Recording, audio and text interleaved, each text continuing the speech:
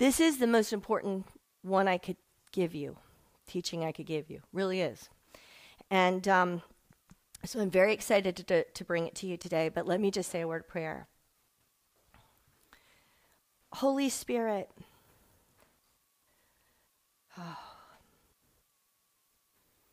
oh, you are in this place. You are in this place.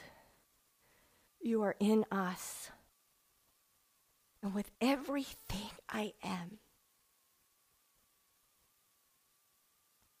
I honor you.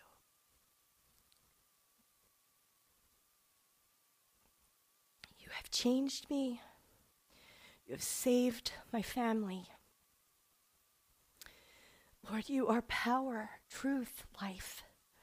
Holy Spirit, I cannot do you justice with words.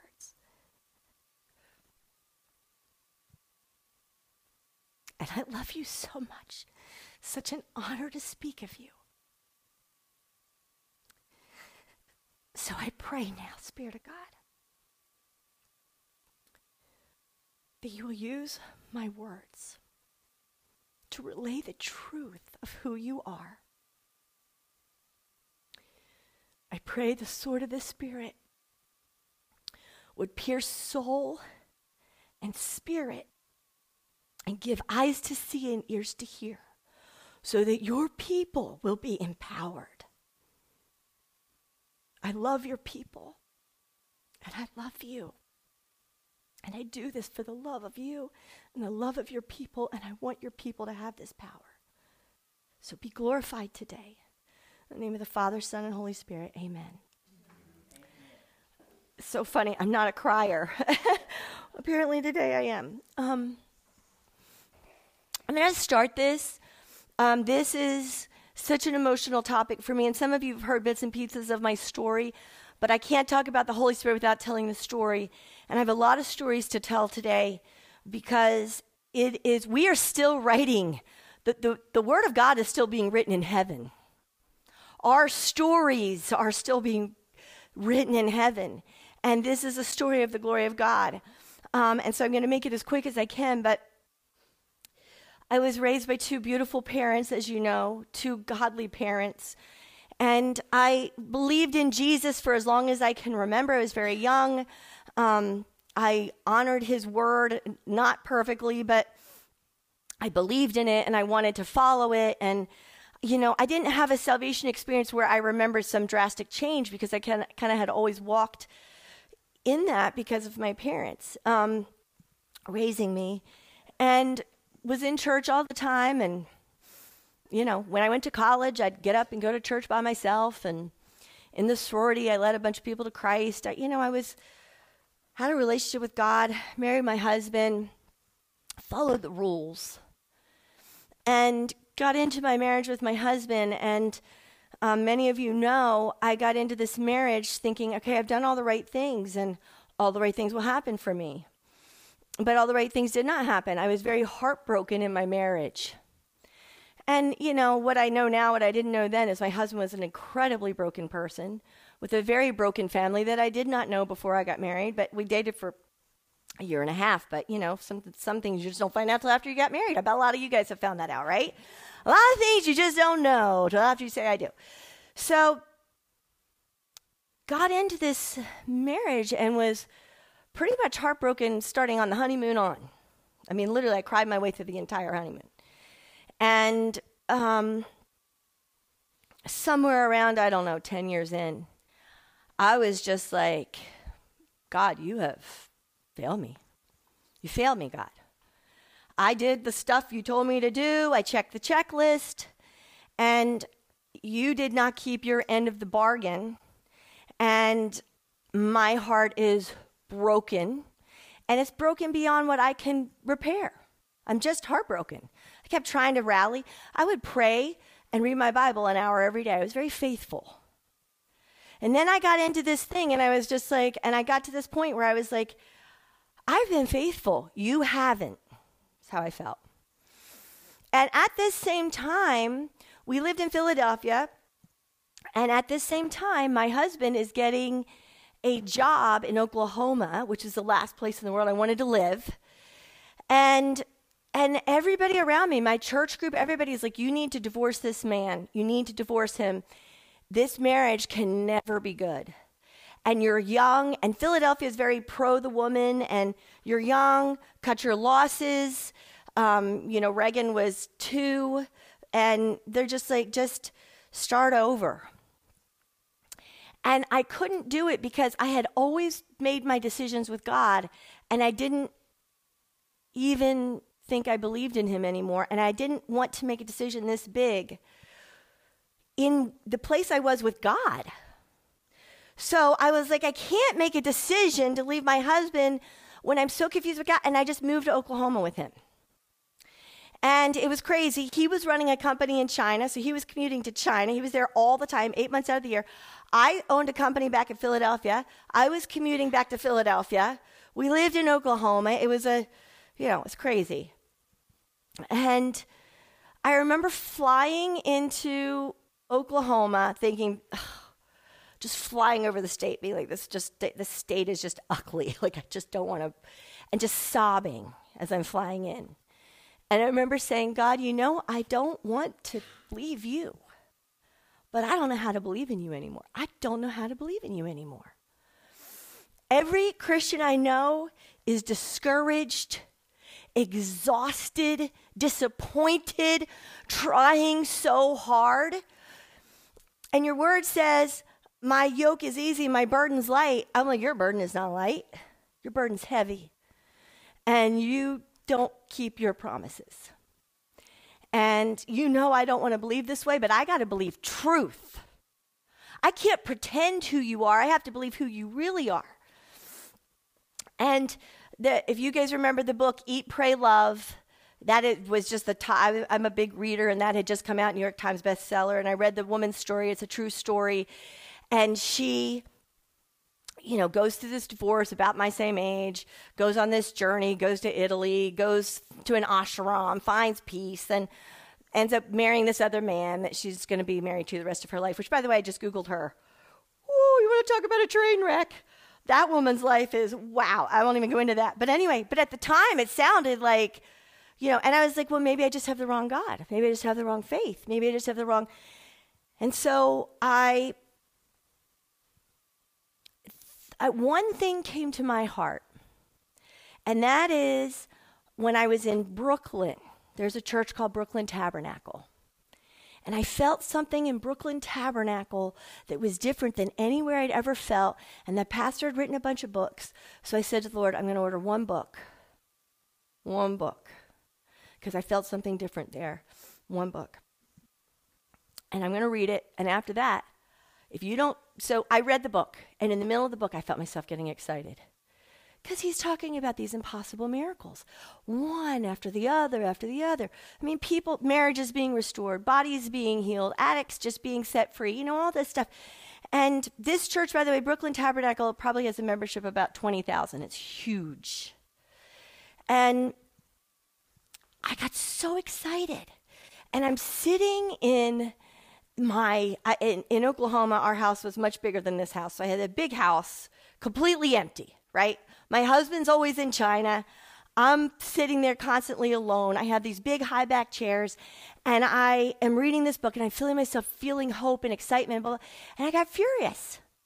I took the book, I threw it across the room. I'm by myself, and I'm screaming at the top of my lungs. I'm like, where is this God for me and everybody else I know? Who follows the rules, who does the right thing. I've never seen a miracle. Where is all these stories? And of course, we read them in the Bible. Where are they now? And I said to God, if this is true, you have 1 week to show me. And at the end of that 1 week, if you don't show me, I will never cross a church threshold again. I will brunch every Sunday with my friends, and I will leave my husband. I have 1 week. You've got 1 week. I'm done. I'm reading these stories. How do they exist? That was a Monday. Wednesday morning, I wake up sick as a dog. My daughter wakes up sick as a dog. By now, she's 3. She normally went to school. She was too sick to go to school.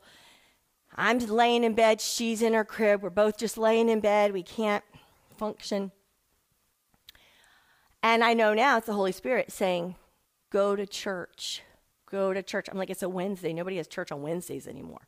Go to church. Go to church. Anyway, long story short, there's a church in Oklahoma. It's called Church on the Move. And I just was like, I'm supposed to go to this church. What? This doesn't even make sense. So I called them. I'm like, what are your hours at church? Wednesday night service. And so my husband at the time was very shy because he was very bound. He's free now, so he's not so much that way. But so he would depend on me to go to business meetings with him and carry the conversation because he was so shy. So I was supposed to go to a business dinner with him that night. And I said, I'm too sick to go. So he goes to his business dinner, and I'm like, I hear this, go to church, go to church. So I'm like, okay, God, I got a 3-year-old who's sick. It's not fair to take her to church unless I go into Reagan's room. Reagan, do you want to go to Jesus' house? She's 3 years old. She's like, yeah, I want to go. I'm like, all right. I throw on a baseball hat, ripped up jeans, my box of tissue. This is a huge church. I go into put her in the nursery, go back to the very, very back seat of this huge church. I'm sitting in the complete pitch dark. I'm like, I don't know. Okay, I told him I give him a week. I'm here. I just felt this overwhelming sense. I go in. This pastor preaches about the Holy Spirit. And I had never heard what I heard that day. And he taught about being baptized in the Holy Spirit. And when you're searching for truth genuinely, even if you're totally messed up and by the way, I had gone off the deep end. Let me just tell you, I had gone off the deep end, and I was living a sinful life, a very sinful life. I was doing whatever I wanted to. For the first time in my life, I just did what I wanted to do. So I was just off the deep end, but still searching, still trying to figure it out. Thank God. So I'm sitting there by myself in the back of this church, and what I hear him teach, I know it's truth because it resonates in my soul. I've never heard this taught before like this, but I know I'm hearing truth. And he talks about being filled with the Holy Spirit and all these things, which I'm going to tell you guys about today. And I knew it was true, but I was scared to death because I'm like, I'm pretty sure this is for crazy people. And I'll tell you later why I had a really negative opinion of this. So I had a very negative opinion. So I'm like, but what the pastor was saying was true. And he wasn't weird, and he wasn't crazy, and he was sound, and he was doctrinal, and he was biblical, and so he said, if you want this, come forward. What I did not know then, but I do know now, is he only preaches a sermon once a year on a Wednesday. If I would not have gone, I can promise you by the following year, I would have been divorced. Somebody would have been dead. I promise you, there would have been death involved, probably a suicide. It was very bad. And God knew there's no way I could wait another year. And this man told the truth in a way that you can't tell was truth. I went forward, and I'm like, they're going to be rolling around on the floor back there. There's probably 100 people went forward. They take us to a back room. They line us up in the shape of a U. They start at this end, and I'm at this end of the U. They come around like this. And I'm like, okay, people are going to be crazy. It's very quiet, very peaceful, very orderly. And it doesn't always have to be that way, but I was grateful in retrospect for me that it was, because it helped me receive. And when they got to me, I felt the power, the Holy Spirit I got this ability to pray. And it lasted for about a couple seconds. And then he was like, okay, everybody stop. Now, he says, go home. You have a gift. It's a gift. You can always use it, blah, blah, blah, blah. I knew in that moment my life had changed. I knew I had had a God encounter with just a few seconds. I knew I would never be the same. And I get in the car. I call my mom. My mom's like, honey, I think you've gotten weird out there. Mom was like, I don't know about this. I go home. Dave's home. He's not mad that I didn't go to the dinner. And he bought me this beautiful ring, which is crazy. I have a piece of jewelry that reminds me of this night. It didn't even make sense because our marriage was in shambles. But God did that night. So I told him about it. He was like, I don't want to know about it. I don't want to hear about it. I don't care what you do. Never talk about this again. I want nothing to do with this. But I'm like, I don't care. I know I just discovered truth. I just know I got an answer to my prayer. I go to bed. I couldn't wait to put Reagan to bed. Couldn't wait to get the loan. Couldn't wait to pray in the Spirit. Go to pray in the Spirit. Nothing. Couldn't do it. Wasn't there. What? I had a fit. I'm like, I experienced the power of God in a way I've never experienced in my entire life. And now it won't. What? So I didn't know what to do. The next morning I start calling the church. Well, this church is about a 10,000 member church. And it's another huge church. And they were not big on customer service. And they're just like, we don't know. Can't really help you back. Yeah, I'm like, what do I didn't know another single person who believed in this or knew about this, or nobody. I'm crying out to God, asking God for this gift that I experienced that I knew was my lifeline. I knew it. I could feel it. I've never felt anything like it in my life. About a week goes by and I'm desperate. And then the Holy Spirit reminds me of Brooklyn Tabernacle, where I had read the book. So I called. They have an 800 number. I'm like, I want you to know I'm not a paying customer. Will you please help me? You know, they're like, we will happily help you. And it's Brooklyn Tabernacle is a black church. So I get on the phone with this woman. I said, have you heard of this? Do you know about this? She goes, honey, are you kidding me? She goes, anybody who's doing anything for the Lord knows about this and is baptized in the Holy Spirit. Of course we know. She was like, don't you listen to Pastor Cymbala's sermons? I said, well, not that much. But I said, well, what do I do? I had it for a few minutes. It's gone. She said, by faith, just believe. It'll come back. Just keep asking, and you believe. She said, there's spiritual warfare because the enemy knows what you're going to do with it. So fight. Ask. Keep asking by faith. Maybe 24 hours later, I'm doing what she told me to do. I'm cleaning, wiping the counters off on my kitchen. And I'm asking for the 100th time, God, I felt your power. Now I know there's something real here. I know what I've been missing. Now, Lord, you got to send it, send it, send it. All of a sudden, the power of the Holy Spirit hit me like a ton of bricks in the middle of my kitchen. I fell to the floor, weeping. Tears that heal your soul. Tears that cleanse your soul. Tears that are the greatest gift in the world. I cried and cried the best tears, I swear, in my life on that kitchen floor. And I was so scared it would never come back again. I'm like, I'm never getting off the kitchen floor. I stayed there until I had to pick my daughter up from school. And I cried so much, there was a little puddle of tears on the floor.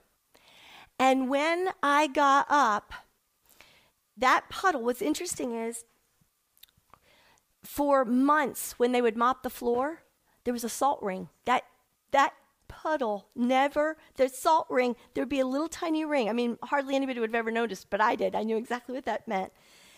And the day we sold our house years later, it was like 2 a.m. I had gone out with a bunch of my friends. Dave was already here in North Carolina. I got out with a bunch of my friends to, they had thrown a dinner for me. I had flown back. We were already living here. I'd flown back to close the house. It was 2 a.m. I went back to that house. I went right to that spot. I laid on my face. I thanked the Lord for the Holy Spirit. Because before that, I had God. And I had Jesus, but I did not have the Holy Spirit, not the way I'm going to teach you about it. He saved my life.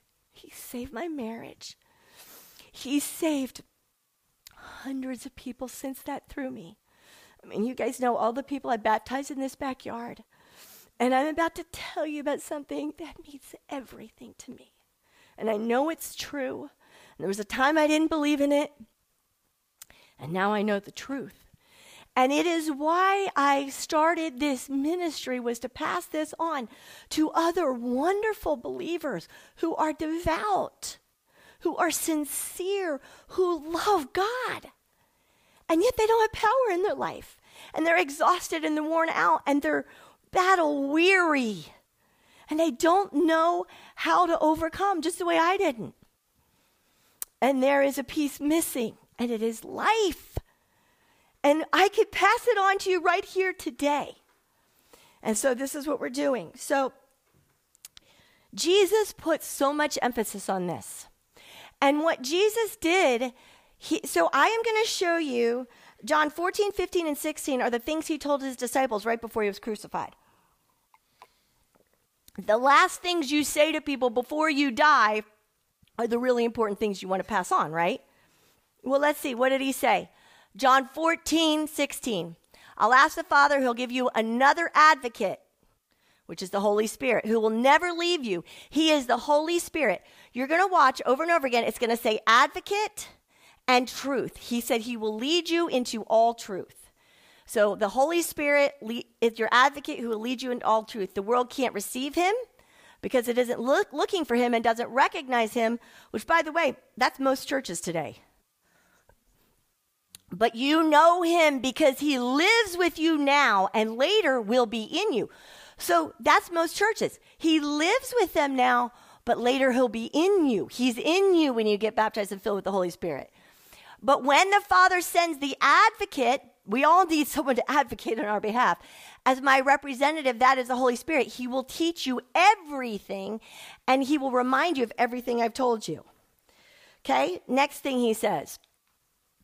John 15, 26. But I will send you the advocate, the Spirit of truth. Again, advocate, truth. You need to know the truth. By the way, at that point when I was sitting in that church, I did not know the truth. I was so confused. I did not know up from down anymore. Satan will deceive you, and he will ruin and destroy your life. He will come to you from the Father and will testify about me. This next one, I know you've heard it before, but I want you to see it with fresh eyes. John 16, starting with verse 5. But now I'm going away to the one who sent me. And not one of you is asking where I'm going. Instead, you grieve. They were so grieved because he said, I'm about to leave all of you because of what I've told you. But in fact, it's best for you that I go away, because if I don't, the advocate won't come. Now, wait a second. It's better not to walk with Jesus face to face on this earth. See, we think the ultimate is walking with Jesus face to face on this earth. He says it's better not to walk face to face with Jesus than to have the advocate. He says, but he won't come if I'm here. If I go away, then I'll send him to you. And when he comes, he will convict the world of its sin and of God's righteousness and the coming judgment. When the Spirit of truth, here's truth again, comes, he will guide you into all truth. What does it say? You will know the truth, and the truth will set you free. You will be deceived unless you're filled with the Holy Spirit. You could even be deceived by the Scripture, because what did Satan try to use to deceive Jesus by? Scripture. You can even be deceived by the Scripture. Satan doesn't care how you're deceived. As long as you're deceived, you've got to have the Holy Spirit so you'll really know the truth. He won't speak on his own, but he'll tell you what he has heard. He will tell you about the future. This is how you get the gift of prophecy, which we'll go into in another time. He will bring me glory by telling you whatever he receives from me. All that belongs to the Father is mine. This is why I say the Spirit will tell you whatever he receives from me. I just want to say this about truth, you guys. I got a picture yesterday, a text yesterday. One of my really good friends, he is a physician. So we're talking a professional, right? One of his colleagues yesterday went to fill out a thing for a job. I want to show you. I want to talk about truth. You need the truth in this generation more than ever. This is what he had to fill out for a professional job. Okay. How do you identify your gender? Pick cisgender female, cisgender male, gender fluid, gender queer, non-binary, transgender female, transgender male, two-spirit. I prefer not to say, I prefer to self-describe. This is on a job application for a professional. Now listen to me. We need the truth. This is a picture of the actual application for professional job. We got to get the truth. And you know what? This church is not standing up to this because they don't even have the truth. And even if they know the truth, they don't have the boldness and the backbone that comes from the Holy Spirit. People listen to my podcast and they say to me all the time, we don't know how you're so brave. I was like, are you kidding? If you're filled with the Holy Spirit, you have to be brave. You can't help but be brave. You can't be silent in the face of this evil. But the church, for the most part, is not filled with the Holy Spirit, not the way I'm going to explain to you. And so we're mousy, fearful, deceived. But you know what? It just took a handful of disciples. How many times have I said this to you guys? See, God is not, he's not about quantity, he's about quality. He's not about width, he's about depth. He's about those who say, I want to go as deep with God as is possible on this earth. And I will devote myself and commit myself with everything I have, which is what happened to me when I discovered the truth in that moment, in that very moment. So the Holy Spirit is what keeps us from going off this crazy train and lets us oppose it and defeat it in the name of Jesus. So the very last words that Jesus says before he dies is all about the Holy Spirit. What about the last words before he leaves the earth? What about this one? Acts 1, starting with verse 3. During the 40 days after he suffered and died, he appeared to the apostles from time to time, and he proved to them in many ways that he was actually alive. And he talked to them about the kingdom of God. Once when he was eating with them, he commanded them, don't leave Jerusalem until the Father sends you the gift he promised. Wait a second. Don't leave. Wait. Jesus just resurrected from the grave within the last 40 days. The biggest news in the world in history. There's no bigger news than the fact that Jesus is not dead, but he's resurrected, as he said, which proves he is God. But his disciples who walked the earth with him for all the years, he says, don't go telling anybody. Shut your mouth, sit down, go wait until you get the Holy Spirit, because you're going to mess it up. Because you need the power of the Holy Spirit to represent me properly. Don't tell anybody about my resurrection until you wait for the advocates that I promised you. John baptized with water, but in just a few days, I will baptize you with the Holy Spirit. What we're talking about today is the baptism of the Holy Spirit. So when the apostles were with Jesus, they kept asking him, Lord, has the time come for... Okay, he's talking to them about being baptized with the Holy Spirit. They start saying, what are you going to do for me right here in this situation, in my messed up situation? By the way, this is what Jesus did to me. I kept saying, what are you going to do for me in my messed up marriage and my messed up self and my messed up broken person? And he kept referring me back to the Holy Spirit. This is what Jesus does. They're like, what are you going to do? Are you going to restore to the kingdom? And he replies, the Father alone has the authority to talk about these times and dates and blah, blah. He's like, that's not what I care about. So then he says, but, he's like, can we please get off of your current problem? I want to talk to you about what really matters, but you will receive power. How do you get power? How do you live a powerful Christian life? When the Holy Spirit comes upon you. Not just comes on the earth. It doesn't automatically happen just because Jesus died and you believed.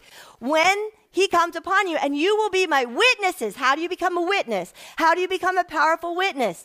Telling people about me everywhere in Jerusalem, throughout the whole world, it says.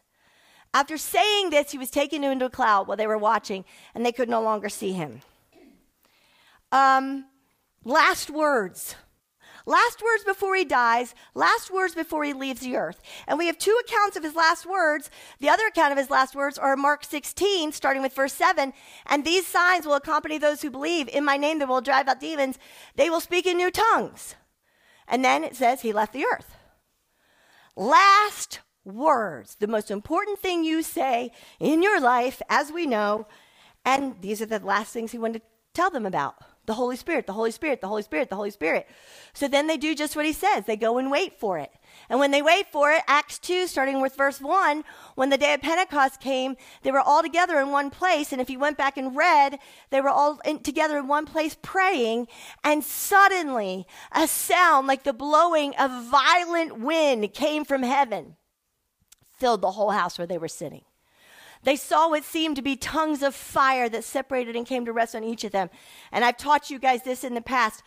When you feel evil, you feel cold. And when you feel the Holy Spirit, you get real hot. And you see it's tongues of fire.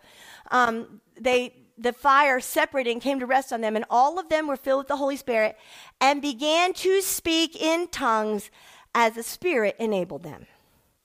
They spoke in tongues. Now, all these disciples, we all know the story, all these disciples up until this time walked with Jesus face to face on the earth every day for years. And yet they were immature, impulsive, selfish. Listen, they loved God.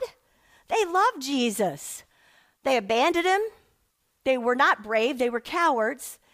They loved him. They believed in him. But what made the difference when they became powerful, when they became world changers, was the Holy Spirit. Because we all know the story. After this, what happened? After this, that minute, they leave the upper room. That minute, Peter, who had just denied Jesus, went out. 3,000 people are saved, baptized, bam, bam, bam. So it's the Holy Spirit that made the difference. And I could testify, and I have so many stories I want to tell you guys today. It's like I'm just trying to rein myself in, but believe me, it's when the game changes. This is when my life, it was fireworks. Fireworks. So there were a lot, if I were Satan, because one thing the woman from Brooklyn Tabernacle said, which also the preacher that night who taught me the first time, I never got to meet that man. It's funny, I was thinking about him this morning. I never got to meet him. He's retired now. In heaven. I can't wait to meet him because he saved my family. He saved my life. And all the people that I've reached since, because he told me the truth. And this will change everything. If you do, and I'm going to explain it. So if I were Satan, because what I started to say was, the preacher said, and the woman from Brooklyn Tabernacle, when I called, they both said, listen, this is basically the portal to all the power, all the gifting, the gift of prophecy, the gift of healing, every gift. And Troy is nodding his head here today because anybody who operates in the power of God and has done any signs and wonders understands that it only happened. If you are not baptized in the Holy Spirit, you're not healing people. And you are not casting out demons, and you are not living in power. And if you are, without being baptized in the Holy Spirit, because we know at the end of the age, people will come before Jesus and they'll say, I baptized people, I cast out demons, I did this, that, whatever. And he'll say, get away from me. I never knew you. Because there is an alternative power who does this, just like with Moses, right? There was an evil power that could replicate Moses' things and a godly power. And so you have to know, but this is the godly. There is no way you could do the things that Jesus commissioned you to do without being baptized in the Holy Spirit. And you will be an exhausted Christian with this much power. You might be as sincere and devout, because I know I was. And you just don't know any better. So, but if I were Satan, the thing I would lie about more than anything is this. Because you might be a Christian and you might have lost your soul. You're not going to hell. You're forgiven. You are forgiven. You know Jesus. See, here's the thing. It starts out, the whole world, most of the world believes in God. It's a big, big group, right? God. We call him Father, but God. Smaller group believes Jesus is the only way. Much smaller. It gets narrower and narrower as you get to the Trinity. By the time you get to the Holy Spirit and the power, Satan he's got to keep you away from the power. So he's got to make up lie after lie and he's got to get you to believe his lies, because that's the only way he can keep you from the power, because Jesus died to give it to you. So there's a lot of lies around this. So I'm calling them myth busters as I wrote this last night. Myth buster number 1. If you believe in Jesus, if you became a Christian, you're automatically baptized in the Holy Spirit. Now, here's the thing. When you become a Christian, just like the disciples, he said, the Holy Spirit is here, but later on there will be a separate experience when he's in you. When you become baptized in the Holy Spirit, he's in you. Other than that, he's a part of the scenario, he's a part of the situation, but he's not in you. And and this is one of the biggest lies that keeps people from receiving this power. So I want to prove this to you. Okay, several ways to prove it to you. Acts 8:14 through 16. When the apostles in Jerusalem heard that Samaria had accepted the word of God, okay, they are Christians. We all established this. They accepted the word of God. They are Christians. They sent Peter and John to Samaria. Now, if you automatically receive the Holy Spirit, why do we need this next part of the verse? If you automatically receive it, it says when they arrived, they prayed for the new believers. They're believers. It's stated clearly there that they might receive the Holy Spirit, a separate, completely separate situation, because the Holy Spirit had not yet come on any of them.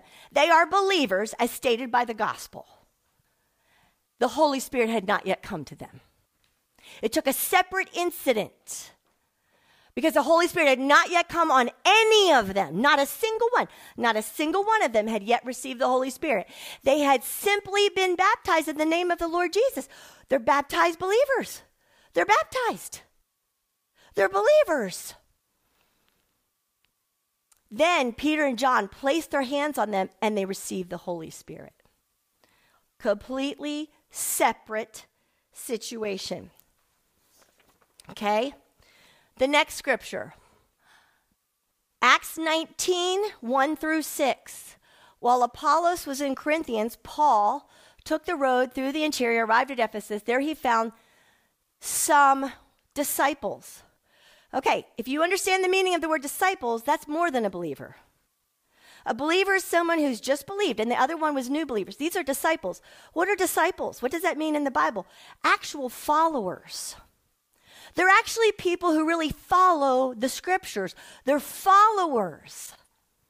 Disciples. He asked them, did you receive the Holy Spirit when you believed?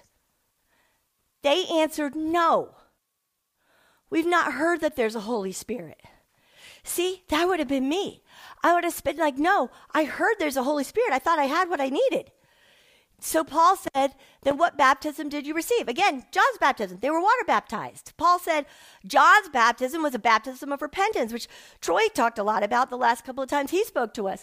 He told the people to believe in the one coming after him. This is in Jesus. On hearing this, they were baptized in the name of baptized in the Lord. Then when Paul placed his hands on them, the Holy Spirit came on them. And what happened? They spoke in tongues and prophesied. Speaking in tongues is the very first piece that you get when you get baptized in the Holy Spirit, and then the other gifts follows, like prophecy, etc. And since then, since I've been baptized in the Holy Spirit, I have had the privilege of experiencing, I think, every gift. Casting out demons, healing the sick, praying for the people, then being baptized in the Holy Spirit, living in power, spreading the gospel, being bold, being fearless. No longer needing the opinion of man. Man, that cannot control me anymore. Fear can't control me anymore. How? I had walked with God for over 35 years before that. How? The baptism of the Holy Spirit. I am telling you, the greatest gift that a person who knows Jesus. See, the way... So I told you I was in Oklahoma. The preacher's name was Willie George. Does that not sound like an Oklahoma preacher? Willie George. The way Willie George explained it, and this was in September 2008. So this is 15 years ago. And I now can testify. Back then he told me it was true. Now I can tell you for sure it's true. He said, being a Christian without the Holy Spirit is like building a house with a hammer, a nail, a saw, and a shovel. You're building the house. When you get baptized in the Holy Spirit, you're building the house with I don't know my stuff. What is it? An electric saw. What are those things called? A gun? Nail gun. And a bulldozer. It's power tools. You're building the house. Okay, you want to build a house by hand? Have you seen what they do in like the 1700s? Or they're building a house across the street from me. Literally, I went to sleep one night and woke up the next day and it's built. Because they have power tools. And that's the difference. That is exactly the difference. It is the greatest gift. Okay, Mythbuster number 2. I'm baptized in the Holy Spirit, but I don't speak in tongues. This one hurts my heart a lot because I hear preachers say, well, you can be baptized in the Holy Spirit, but you don't, some people are baptized in the Holy Spirit, they just don't speak in tongues.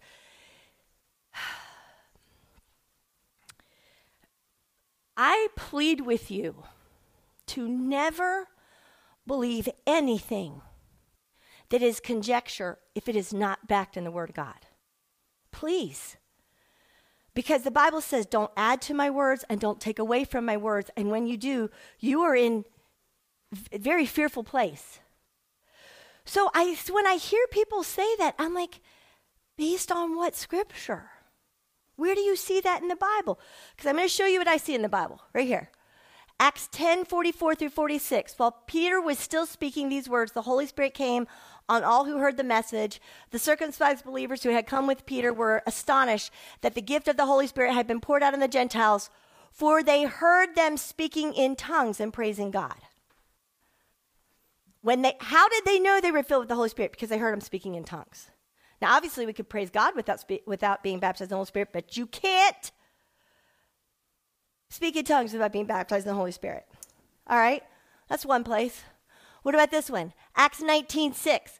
On hearing this, they were baptized in the name of the Lord Jesus. When Paul placed his hands on them, the Holy Spirit came on them, and they spoke in tongues. Different spot, different set of people. Different. Okay, one more. Acts 2:4. All of them were filled with the Holy Spirit and began to speak in other tongues as the Spirit enabled them. So how? Okay, we don't base the gospel on experiences that we think. We base the truth of the gospel. Every place I could see in the Bible, they spoke in tongues when they had the specific experience of being baptized in the Holy Spirit. To me, so see, when I talk about the Lord, when I teach, if you guys knew, I do it with such fear and trembling, I can't even tell you. The fear of God is on me when I teach the gospel to one person, that it be absolutely based on the scripture. Because let me tell you, I will be judged. But guess what? You will be judged if you believe made up stuff. Because you have the gospel of the truth. So I hope the fear of God is on you to not believe. Don't add to it, don't take away from it. Exactly what it says. Nothing more, nothing less. It's dangerous ground to believe anything else. So, okay, so how do you possibly say you've been baptized in the Holy Spirit, but you don't speak in tongues based on the Word of God? I don't see it. And so therefore, I think it's a demonic lie so that people think that they have it, so they don't pursue it. So they think they're okay, and they live without the power. If you don't speak in tongues, you don't have the baptism. Period. It's all you can find in Scripture. Okay, Mythbuster number 3. This one, they all hurt my, you know what? They all hurt my heart because they're all very personal to me because I almost died because I didn't have this. I almost destroyed my own family because I didn't have it. And if you knew all the families that have been saved now through me getting baptized in the Holy Spirit, you would understand all those families. I guarantee you every single one of them would be divorced. There would be horrible things that if any of these lies, if Satan could have gotten me on any of these. So I'm very enraged by them with a righteous anger. So it says all of them were filled with the Holy Spirit. All. What I cannot stand, which breaks my heart, tongues is only for some people. Okay. There is a public use of tongues, and I'm going to talk about that when I'm finished with this. But I am not talking about the public use of tongues, which I am going to explain. But when I am talking about you being baptized in the Holy Spirit, I'm talking about the private use of tongues, which is for everyone, all of them. Every single scripture I just gave you, every single time, everybody got it. If you go back and read the scriptures. So let's just talk about this for a minute. What is the purpose? What is the purpose of being baptized in the Holy Spirit according to what Jesus said? Acts 1:8. You will receive power, to give you power, when the Holy Spirit comes on you, and you will be my witnesses. You mean God only wants some people to have power and some people to be witnesses? Wait, the only way you can have power and be witnesses is by being baptized in the Holy Spirit. He only wants it for some of you? Doesn't that seem cruel to you? What about 1 Corinthians 14:4? The person who speaks in tongues strengthens and edifies himself. Wait, only some people get to be strengthened and edified? Only a select special few? Really? Is that our God of love? Only some people get edified? You edify yourself when you speak in tongues. You strengthen yourself. I'm going to tell you a quick example. Many of you in this room know, but for the podcast's sake, Sherry and Dave and her husband Jim and I had all gone to dinner. And Jim began to choke. We thought he was choking. He turns red. He turns purple. We're in the restaurant. We think he's choking. Dave starts doing the Heimlich. The whole restaurant, Jim's on the floor. He turns red. He turns purple. He turns as black as this rug right here. And in a crisis, my husband is a superstar. He really is. In a crisis, I'm the last person you want there. I am a mess. I'm a mess. Sherry and I are very emotional. We're crying. Of course, this man is dying in front of us. David is working on him. There's no paramedics there. There's nobody. Dave's the only person working on him. Dave looks up at me. He says, pray in tongues. And I start praying in tongues right there in the middle of the restaurant. And Jim comes back to life. He was black as this. He comes back to life. And the paramedics come, and they take him in the ambulance, and we go to the hospital. And we celebrated like you've never seen anybody celebrate before. For 3 days, we were just like, he was incubated, or whatever you call that. I never can say it right, but intubated. How do you say it? Intubated, thank you. So he couldn't talk, but he was alert, and we were just like, oh, God worked the greatest miracle. And then he had another stroke. He was gone. But I want to tell you, and that was a very difficult moment of faith, but God taught me, and Sherry, we've talked about this a lot, but that's another thing to go on to. But anyway,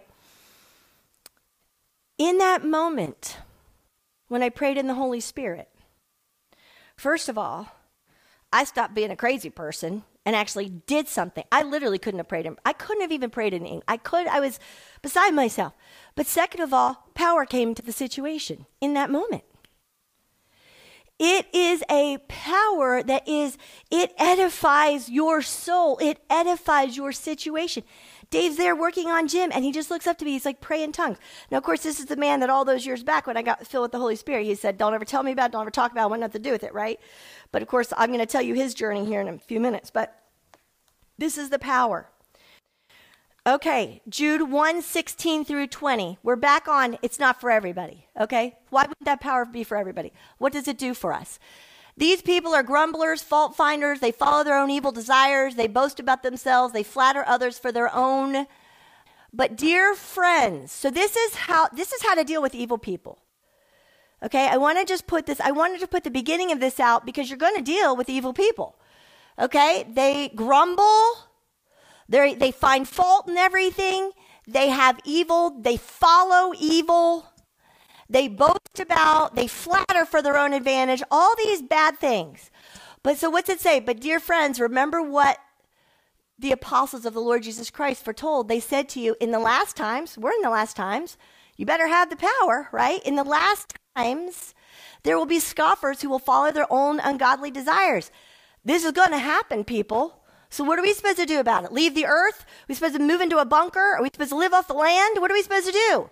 These are the people who divide you, who follow your natural instincts and don't have the Spirit. They don't have the Spirit. By the way, it doesn't say they're not Christians. It says they don't have the Spirit, because I know at the beginning of this verse, the grumblers, the fault finders, and all that stuff, our church is filled with them. Well, then what is it? They don't have the Spirit. It says, but you, dear friends, by building yourself up in your most holy faith and praying in the Holy Spirit, praying in tongues. How do you deal with the impossible people? How do you do it? Pray in the Holy Spirit. Believing in Jesus is only the first step. You got to have this peace. It is a vital part of warfare. Now, we all know this scripture, Ephesians 6, 10 through 18. It says, finally, be strong in the Lord and in his mighty power. How are you strong in the Lord and his mighty power? Well, you put on the armor of God. Let's read through it. Put on the full armor of God so you can take your stand against the devil's schemes. Listen, as long as you're a Christian on this earth, you're going to have to be a fighter. If you don't want to have to fight, if you think you could just curl up on your couch and binge watch TV, let me tell you, you're going to get eaten alive, because you got to fight. You got to have a resilience and a strength, but it comes from God. And let me tell you, it's not hard. When it comes from the Holy Spirit, because you're not doing it in your own strength. He's doing it through you. So it says, our struggle isn't against flesh and blood. Man, you couldn't have convinced me that when my husband, I thought he was literally going to kill me, right? But it's not against flesh and blood. It's against authorities, powers, dark world, against the spiritual forces of evil in heavenly realms. Therefore, put on the full armor of God, so that when the day of evil comes, when it comes, it will come. This was written thousands of years ago, and he knew for thousands of years the day of evil would come in every person's life. You may be able to stand your ground, which we better get standing some ground. And the only way you're going to stand ground is being filled with the Holy Spirit. And after you have done everything to stand, okay, I've done everything I can to stand. Stand your ground. Stand firm then with the belt of truth. How do we get truth? We talked about that earlier. The Holy Spirit, buckled around your waist. Breastplate of righteousness. Your feet fitted with the gospel of peace. In addition to all of this, take up your shield of faith. It'll extinguish the flaming arrows of the evil one. Take the helmet of salvation, the sword of the Spirit, which is the word of God. And what is the very last piece of armor? And pray in the Spirit on all occasions, with all kinds of prayers and requests. With this in mind, be always alert, praying for all the Lord's people. Wait. The piece of the armor that you're supposed to do all the time is pray in the Spirit. Can I tell you, when I got baptized in the Holy Spirit, I prayed in the Holy Spirit every waking moment of my day that I could. If I was on hold, I'd pray in the Holy Spirit. If I because I was in a battle for my life, my family, and the lives of a whole bunch of other people at the time I didn't even know yet, right? So the enemy was out to destroy me. I remember being at Whole Foods, and you could pray in the Spirit quietly. You could pray in the Spirit without anybody hearing. I remember signing my receipts, praying in the Holy Spirit. I had to pray in the Spirit constantly. To this day, I pray in the Spirit when I listen to sermons, because I want extra as much. Your mind is quiet. When you pray in the Holy Spirit, your mind is quiet. You can multitask. I can literally balance my checkbook and pray in the Holy Spirit, because your spirit is praying. Your mind's not praying. You could do all kinds of other things. So you can do it on all occasions, even when you're working, even when you're doing other things. It's your spirit. It's the Spirit of God praying through you. So you literally can pray on all occasions. When you're praying in the Holy Spirit, you are praying the hidden mysteries of God, things that you would not know to pray for. You pray for things in the future. You pray for people and situations that you couldn't possibly know and you don't know. You know, when I pray in the Holy Spirit, and I try to get up every morning and pray in the Holy Spirit, and a lot of times in the morning when I'm having my quiet time, I'll pray with my mind, so I'll be praying for somebody, something, and then I'll pray in the Holy Spirit. Now, when I'm praying in the Holy Spirit, I might be praying for something totally different. I don't know what I'm praying for when I pray in the Holy Spirit a lot of the time. But what will happen time and time again is as I'm sitting there praying in the Holy Spirit, all of a sudden somebody will come to my mind. And I'll think, so-and-so needs me to call them. So-and-so needs this scripture. So-and-so needs a song. So-and-so. And I'll send it out, and all of a sudden, they'll say, how did you know? I'm praying in the Holy Spirit. That's how. I don't know. I know nothing. I can barely keep my own life straight. I definitely don't know what's going on with yours. I just pray in the Holy Spirit. And God gives me what I need. I can't imagine being a mom without the gift of the Holy Spirit. My daughter, she's like, I can't even think something wrong, and you know. She's like, how do you always know? Because I pray in the Holy Spirit. Trust me. God gives you wisdom for your children. God gives you wisdom for the things you need. I've had women that I'm helping whose husbands are, they suspect are having affairs or doing things like this. And I've said to them, don't go snooping. Don't go searching. Don't pray in the Holy Spirit. We got to get you baptized in the Holy Spirit. And then pray in the Holy Spirit. If you need to know, God will show you. If you don't need to know, leave it in God's hands. Let God reveal whatever you do or don't need to know. You can trust God to reveal to you anything you need to know. Anything you need to know. I can't tell you the things that have been revealed through praying in the Holy Spirit. Troy being in my life. A lot of you have asked me the question of Troy, so I'm going to tell you the Troy story. It's so funny. People are still listening to Troy's podcast because it takes a while. You guys know the podcast goes all over the world. We have people all over the world who listen to this podcast. And I've been getting messages. We want to know how you met Troy. So here's the story. I think all of you know Dick and Susie. If you don't, this is Dick and Susie in the room right here. They are our family. So that's our heart sitting right there. Dick has been an absolute father to my husband for decades. He gave my husband the best business advice of his life. He has guided my husband's decisions. He gave my husband affirmation that he never received from his own father. Just an important person in our lives. And Susie is my sister. And she is absolutely my sister. It's funny, on Facebook, I always talk about my Chinese sister. I was just telling her last night.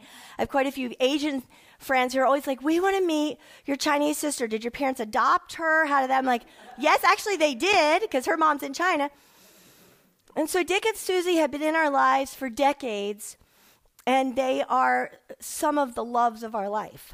And we do holidays together, we vacation together, we cry together and laugh together and have had some of our best memories together. And, they're there for Reagan's birth. And all those things, right? So life.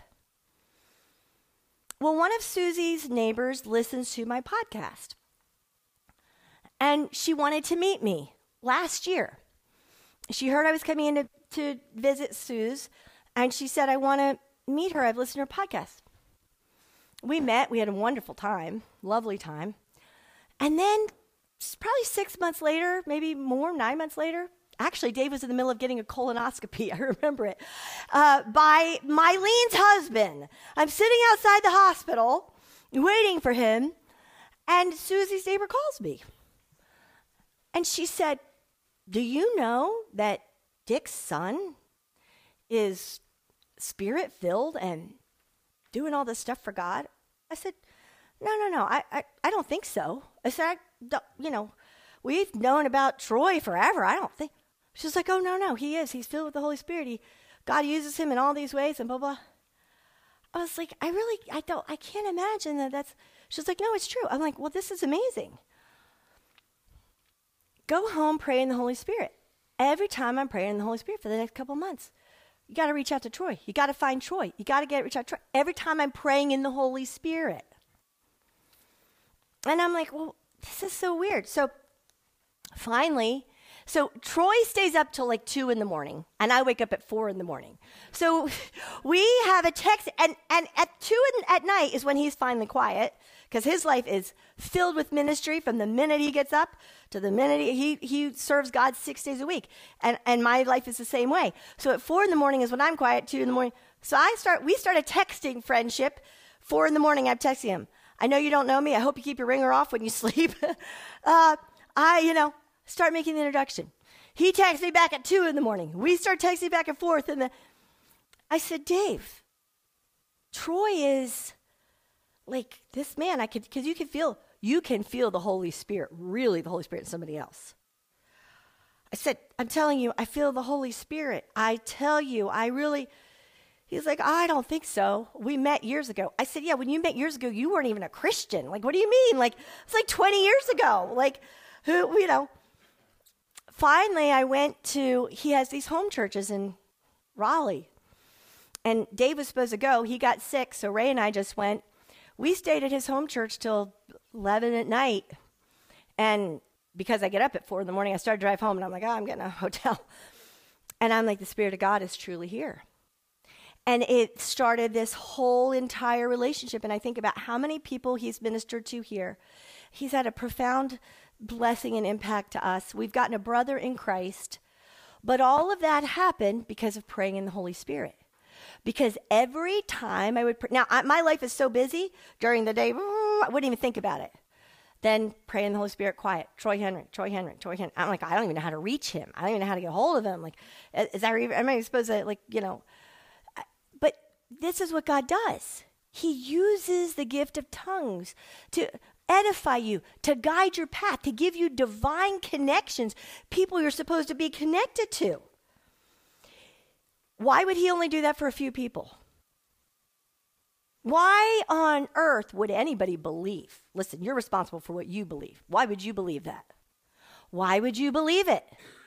Why would you think that's not for you? It's only for a special, super spiritual people. They're supposed to be blessed with this kind of gift. And I'm gonna, well, that's another myth buster, so I'll come back to that one. So, there is a private use of tongues, and that's the only thing I'm talking about here today. Now, I'm going to show you there's a public use of tongues, and I'm going to prove it biblically just so I can show you there's a distinction. Here it is, 1 Corinthians 12, 10 through 11. It's where it talks about all the different gifts. And here it says, speaking, so it says another miraculous powers, to another prophecy, another distinguishing between spirits, speaking in different kinds of tongues, and still another interpretation of tongues. So this is the public use. He's saying some people get these different gifts for the public edification of the. If you read the whole scripture in context, which we don't have time to do today, you will see that this is talking about all the different things that build up the public body of Christ. That's what this is for. Now, he gives very specific directions on how it's supposed to be used in public. And I see abuses of this all the time. And we're going to talk about this, but we're going to start with 1 Corinthians 14. I picked out the verses that talk about tongues because it's interwoven with prophecy, and we don't have time to go through all that. But go back and read it, starting with 1 Corinthians 14. Anyone who speaks in tongues does not speak to people but to God. You are speaking directly to God. Indeed, no one understands them. They utter mysteries by the Spirit, which I was just explaining to you guys. Anyone who speaks in tongues edifies themselves. You need that. He said, this is the Apostle Paul talking. I would like every one of you to speak in tongues. I want all of you to speak in tongues. But I'd rather have you prophesy. Now he's talking about the public use. The one who prophesies is greater than one who speaks in tongues unless someone can interpret. In public, you are supposed to have one person, you're going to see, interpret. One person speaks in tongues, one person interprets. Why? It says so the church can be edified. So it is with you. Since you're eager for the gifts of the Spirit, try to excel in those that build the church. For this reason, the one who speaks in tongues should pray that they may interpret what they say. I thank God that I speak in tongues more than all of you, but in church, public use. I would rather speak 5 intelligible words of instruction to others than 1,000 in tongues. So if the whole church comes together and everyone speaks in tongues and inquirers or unbelievers come in, won't they say that you're out of your mind? When you come together, each of you has a hymn, a word of instruction, a revelation, a tongue, or an interpretation. Everything must be done that the church may be built up. Public use. If everyone speaks in tongues, 2 or at the most 3 should speak, one at a time, and someone must interpret. If there's no interpreter, the speaker should keep quiet in the church and speak to himself and God. You should be quiet if you don't have an interpreter. Therefore, my brothers and sisters, be eager to prophesy and do not forbid speaking in tongues. But everything should be done in a fitting and orderly way. Now, let me tell you something. I have gone to charismatic church after charismatic church. I can't tell you the time they do not obey the word of God. Do you know why this breaks my heart so much? See, in college, I was a Christian. I talked to you about that. I had a reputation as a good Christian girl in college. And in college, a guy invited me to go to church with him. And I go to church, and they all start speaking in tongues like this. Now, I didn't know anything about speaking in tongues, but it was the freakiest, weirdest thing. I said, I have got to go to the bathroom. I went to the bathroom. I called my sorority sister. I said, come pick me up. I have been abducted to the weirdest church. Please come help me. She came and got me. I didn't go back and tell him I was leaving. I was out of there. And then I blackballed him from my sorority. He was not allowed to call my sorority or enter the steps of my sorority. See, this was because, what does it say? If you all start talking in tongues at the same time and someone doesn't understand, you're going to absolutely close the door to them receiving the power.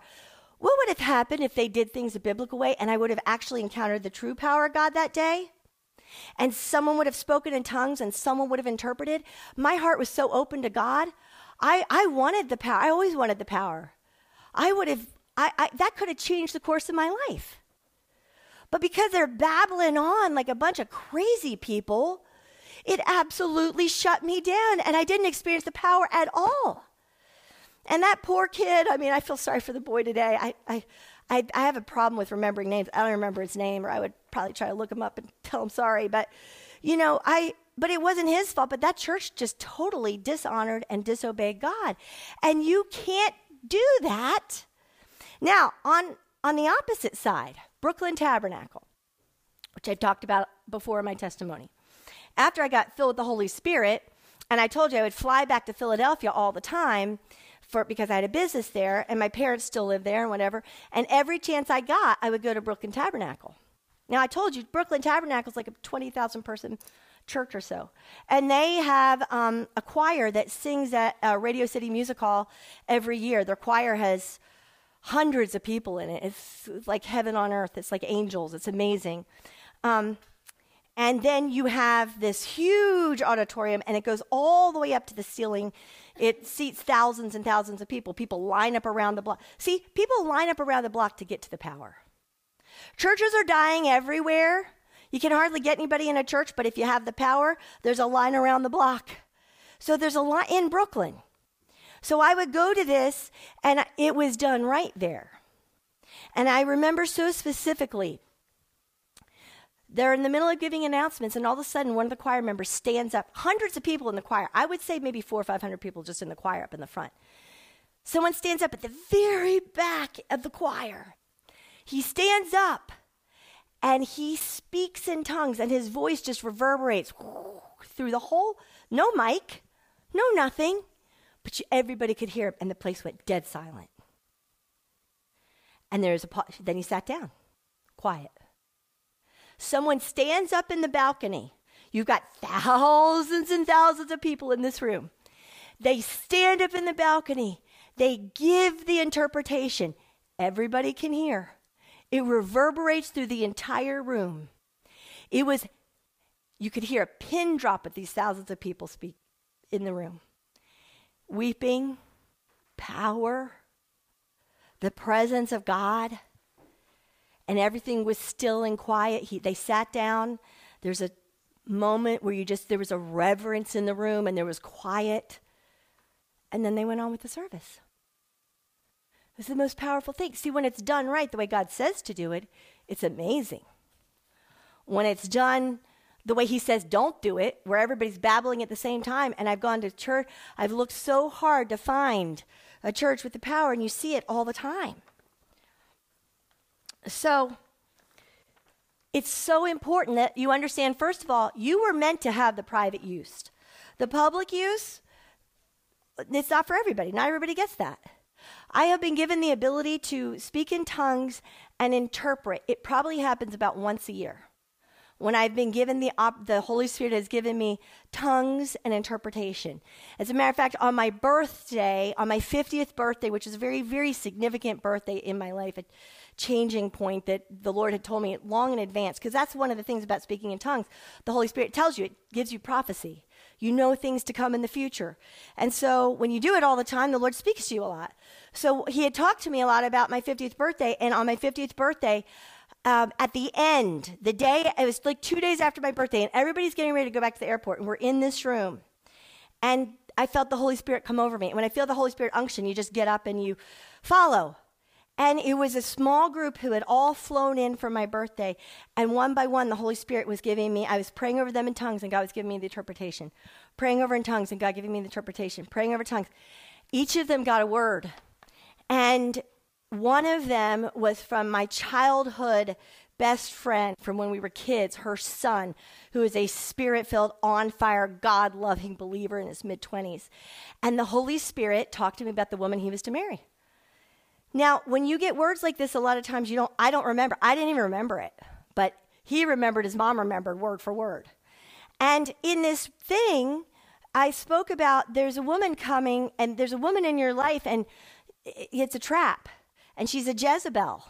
And this is not the path that God has for you, but God has this girl. And then he gave me a description of the girl. And like I said, I don't even remember because it's not my thoughts. It flows through me. And because it happens a lot, I just don't retain a lot of these things. Well, can I tell you? So I'm 51 and a half. Okay. So like 6 months ago, so about a year or so after my birthday, the whole thing played out exactly as I prophesied by speaking in tongues and getting interpretation. His mother called me. She's like, you cannot believe it. Long story, which of course I know I'm up against time. But Liz, literally the first girl that, God's shutting it down. And then the second girl, and even the description, the blonde hair, the blue eyes, the smile, there were physical descriptions. It was unbelievable. That's what God does. He gives you prophetic words. That's called prophecy. And that particular prophecy happened because I spoke in tongues and the Holy Spirit gave me interpretation. Am I something special? No. I'm a housewife. So here is what the Bible says. How do you receive the baptism of the Holy Spirit?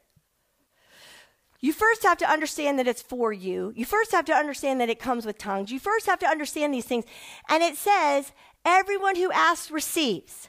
Anyone who seeks finds. Everyone who knocks, the door will be open. Your fathers, if your children ask for, or mothers, if they ask for a fish, do you give them a snake? If they ask for an egg, do you give them a scorpion? Of course not. So if you sinful parents know how to give good gifts to your children, how much more will your heavenly Father give the Holy Spirit to those who ask him? That's it. He doesn't say you turn yourself upside down and spin on your head and do all this stuff. He doesn't. Okay, so Mythbuster number 4, how do you receive the Holy Spirit? Right here, you ask by faith. How do you get saved? By faith. It's not, so you know what they'll say? I've heard them be like, empty yourself.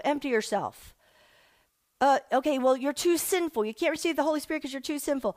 Let me tell you something. The most sinful I ever was in my whole life was when I received the baptism of the Holy Spirit. God didn't give me the Holy Spirit because I was good enough. Can I ask you, how could you be good enough to earn the Holy Spirit? Isn't it kind of almost, it's like us being this sinful could earn the gift of the Holy Spirit? That almost seems sacrilegious to me. Okay, so you can't receive the Holy Spirit because you're too sinful? Well, I can testify that's not the truth. Okay, well, you need to empty yourself. Okay, well, you just need to start muttering a few words. Well, you just need to stop. Ask. That's it. The Mythbuster of how to receive the Holy Spirit of, everything is based on what Scripture? Based on what Scripture? Do you empty yourself? You're too sinful. No Scripture. He says, ask. He's so desperate to give it to you. He's as desperate as a parent is to give their children food. As desperate as a father or a mother is to give their children food, that's how desperate he says he is to give you the Holy Spirit. He wants you to have it regardless of how sinful you are, how much you've messed up, or whatever. Whatever you've done, I promise you, I'll give you a run for your money. And I was in the middle of it, and I got the Holy Spirit. Because I was seeking truth, and I was seeking God. And God is merciful. And God is kind. And God is gracious. And when we genuinely ask him for him, he gives him to us. Now, he gave me the Holy Spirit, and he cleaned up my mess. Trust me, he doesn't give you the Holy Spirit and say, just keep on doing that. No way. He says, I give you the Holy Spirit so you can be cleansed. I cleanse you. If we could cleanse ourselves, we wouldn't need Jesus or the Holy Spirit. Do not let anything hold you back from the Holy Spirit. Don't. And then receive it and then do it constantly. Be hungry for it. Want to go deep with God. Mean it. Be the handful. What does they say? Wide is the path to destruction. Narrow is the path to eternal. Be one of the few. Now, I can tell you that we can block what God wants to give us. You know, we know that all the time, right? By faith, we receive salvation. If you don't have faith, if you don't believe, if you don't surrender your life, salvation is surrendering your life to Christ. But the thing about the Holy Spirit is not everybody's ready to receive. And I want to talk to you about this. Dave Harvitz. So I've got two very important Daves in my life, and I'm going to tell you a story about each of them. Dave Harvitz is my godson, who my husband and I raised. And his family, there were 4 children, Dave and I, my husband and I, Dave. Okay, I'm going to say Harvitz and Dave. Harvitz is my godson. Harvitz was Dave and I were Young Life leaders. Harvitz was a Young Life kid. And the leader of Young Life said, this kid drives me crazy. I can't stand it. I said, I'll take on this kid. So I take on the kid because the leader was like, he's driving me crazy. Well, at the time, I had the privilege of leading him to Christ and finding out that he had a single mother, 4 kids.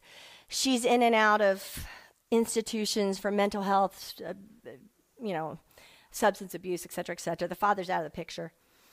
Harvitz is the oldest of the kids.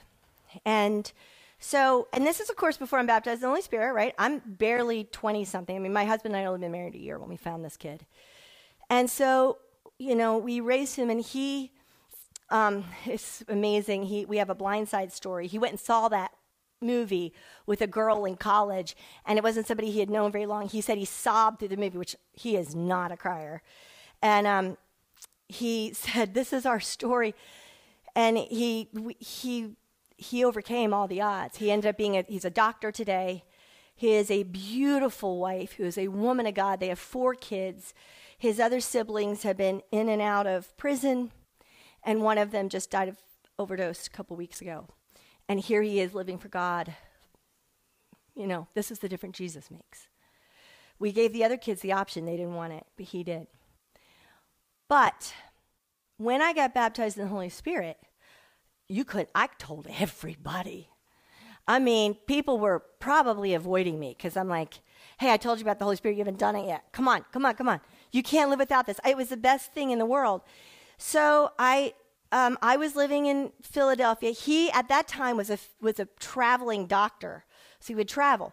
So we would meet at my parents' house for holidays. So he flew in, I flew in. We go downtown Bethlehem at the time in Pennsylvania, and I said, we're sitting in an Irish pub, and I'm telling him all about this. Said, he goes, I don't know about this. I don't, because this is foreign to everybody I know. I don't know, Steph. It just sounds, I was like, Harvitz, it's real. It's power. It's life. And he was like, well, at the end, he said, okay, go ahead and pray over me. So we go in the car. I pray over him. Nothing happens. And I was new at it, and I said, I don't know, but I think you have to really, I think you have to have faith that you really want this. And I said, I think you're pretty hesitant right now. So we go about the rest of our evening, and I go to bed. He had a bunch of college kids come over and stay at my parents' house. They were all hanging out that evening. And they're hanging out, playing games, doing things. And he gets up to go to the bathroom. And in the middle of the hall, he gets baptized in the Holy Spirit, starts speaking in tongues. What happened? I asked him later, what happened in between? As the evening went on, he was thinking about it in the back of his mind. And he's like, I do want this. I see such a difference in Stephanie. I do want this. And when he really wanted it, it came. Not, I do, I don't, I do, I don't. You know, what does God say about double-mindedness? You guys know in James, right? Double-minded person should not expect to receive anything from the Lord, it says. So as long as you're double-minded, I have another story about this, and my girlfriends, so at the time that I got baptized in the Holy Spirit, I was in such bad shape. I had flown back, and I met one of my girlfriends in Manhattan, and when I went to get on the plane, she was crying, and she said, Stephanie, I don't feel like I'm going to see you alive. I feel like you're going to die. I feel like you are in such a dark place. I literally fear for your life. And that was in August. I get baptized in the Holy Spirit in September, and I fly back and see her in November. When she opens the door, she sees me, and I looked so physically different because I had told her about it. She was like, oh, honey, listen, you're just doing some crazy, weird religious thing, which is fine. You could be doing drugs. You could be doing this, that, whatever. So whatever. You're just going to go on a weird religious thing, and you'll be fine. You'll come out of it when you're through this, blah, blah. She opens the door and she sees me and she said, oh my goodness, this is real, because I was transformed. And she said, well, we all need this. And we gather up, her bedroom is about the size of this room. We gather up the next morning and we call in a bunch of the girls, and I didn't know anything. I didn't know anything. I had just finally gotten it, right? I had been fighting for it. But I knew that one verse, this one right here. If you ask your Heavenly Father, He'll give it to you. That's all I knew. I said, if you ask your Heavenly Father, He will give it to you. The Holy Spirit fell on that room, and there were several of them were like Ivy Leaguers, a little stiff, a little. The Holy Spirit fell on them so hard. They were overwhelmed by the love of God. That's what they said. They could feel the love of God so strong. Literally, they're crying. I remember one of them, there was snot coming out this one girl's nose. And she's like this buttoned up Ivy, like, she was like, I just couldn't even move. I was paralyzed by the power and the love of God. Because they were convinced it was real. Because they were convinced that they genuinely, now listen, it was available to them all. The woman who got that baptism, her father wrote books, was a renowned Christian. She was the head of our BSF, the entire head of the whole BSF for Philadelphia, or not BSF, CBS. She didn't have it. She didn't have it. So, what's the difference? Understanding, believing, and wanting it. It was there all along. My husband, Dave, he was very against this.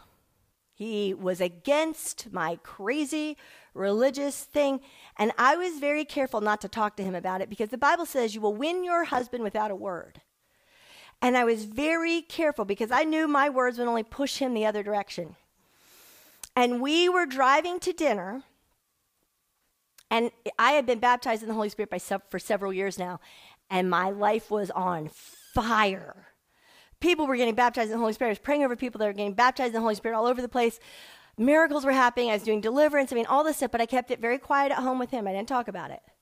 Just went out and served the Lord and kept, because, listen, you do things God's way, it works. We're driving to dinner. He says, and about this praying in tongues stuff. And I'm like, about it? What do you mean? Who's been talking to you about it? It's going on up in his head, right? About this. I want to know in Christian history, this, that, whatever. I said, Dave, I barely know American history. I don't know. Please, let me just ask you this, Dave. I said, have I drastically changed? He said, yes. I said, do you like the change? He was like, yes. I said, that's all I have to say about that. I said, if you want the Holy Spirit, if you're genuinely interested, or you just might want to fight, I don't know. I'm not going to fight with you. I'm not going to convince you.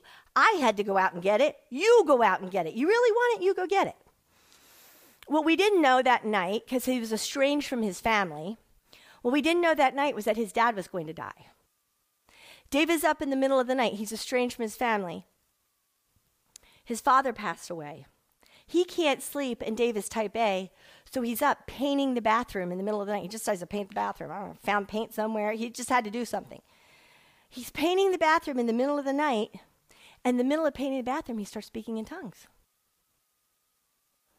Now, he doesn't tell me about it for about a day.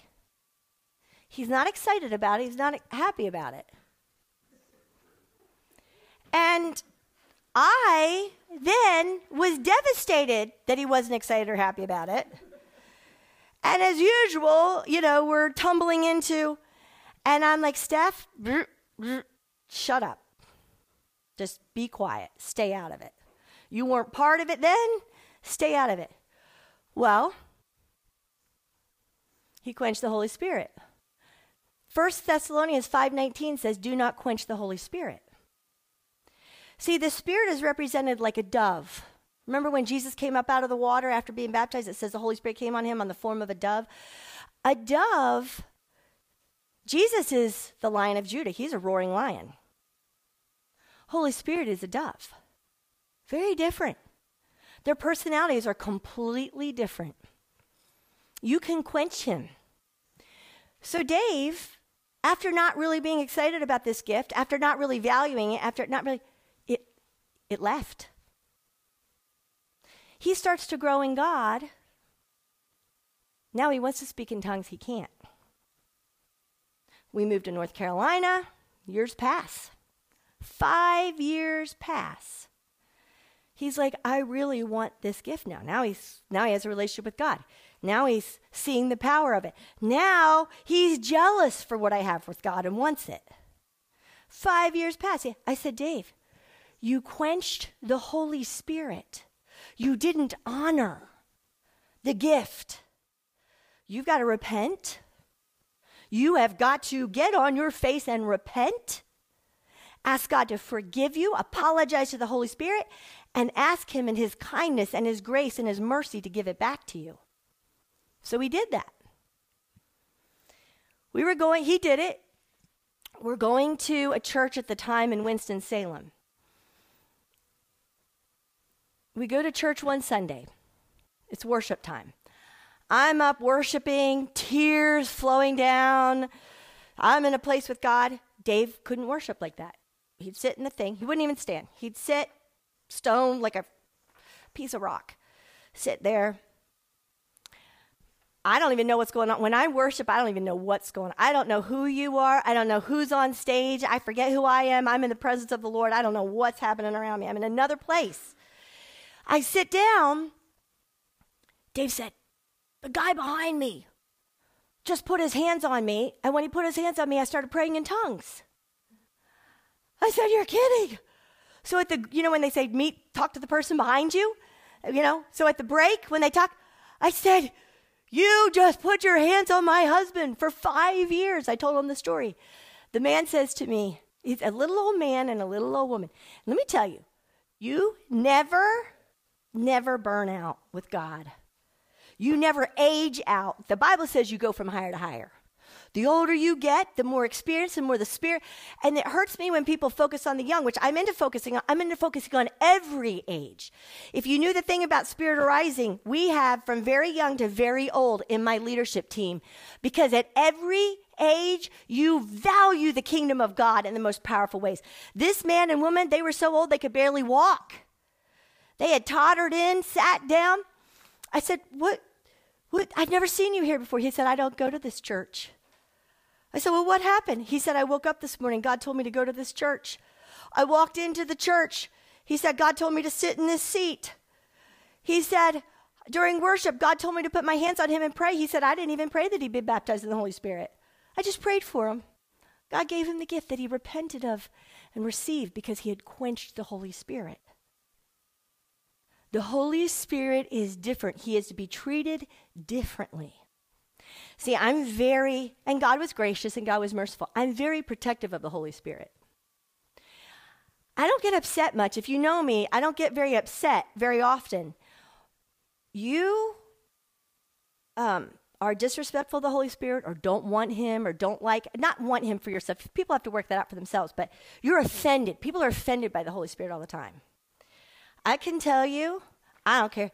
You could be my husband, my family, my best friend, the person I don't care who you are. I'm so protective of him, my back gets up. Very protective of the Holy Spirit. The Holy Spirit saved my life, my family, and everybody I know. And there is an offense of the Holy Spirit. And the Bible says, Luke 12:10, anyone who speaks a word against the Son of Man will be forgiven. But anyone who blasphemes against the Holy Spirit will not be forgiven. Now, don't worry if you're just like, well, what if I blaspheme the Holy Spirit? If you did, you wouldn't be sitting here. Because once you move into this, you don't want to go back to him. It's a permanent move. It's like the Pharisees. They never went back. But I want you to understand, to treat the Holy Spirit with respect, to desire the gift that Jesus says is the greatest gift. He talks about it repeatedly before he dies, talks about it repeatedly before he goes to heaven. It is the gift that gives you power. It is the gift that gives you miracles. It is a gift that gives you strength. It is a gift that helps you deal with evil people who are grumblers and fault finders and difficult and exhausting. It is the gift that gives you wisdom. It is the greatest gift. And you got to want it. And so, you know what? People are, the thing that the enemy does the most is makes people afraid. I was afraid. I did it afraid. Dave Harvitz, I said to him, do it afraid. And sometimes when you're afraid, that can kind of pause your ability to, like I told you about Dave Harvitz, you might have to kind of work it out or might have to kind of do it afraid. The final myth buster is you're making it up. So often when you get the gift of the Holy Spirit, the very thing Satan says is you made it up. Well, did you ever make it up before? It's like everybody. Now, I didn't get that one. I knew I got something powerful, and I wanted it so bad I had to fight and fight and fight for it. So, but that is a common thing that I hear over and over again. I'm scared of it. I've made it up. Blah, blah, blah. It is, listen, the entire New Testament was written by people who were baptized in the Holy Spirit. The entire New Testament. Think about it. Think about who wrote the New Testament. Every single one of them was baptized in the Holy Spirit. So, this is real. You need it. And let me tell you one more thing. I talked on this before, years ago, and it was recorded, and it was sent to somebody. And when it was sent to her, she's running on the treadmill in the gym. She's listening to the podcast. She's like, God, I want it.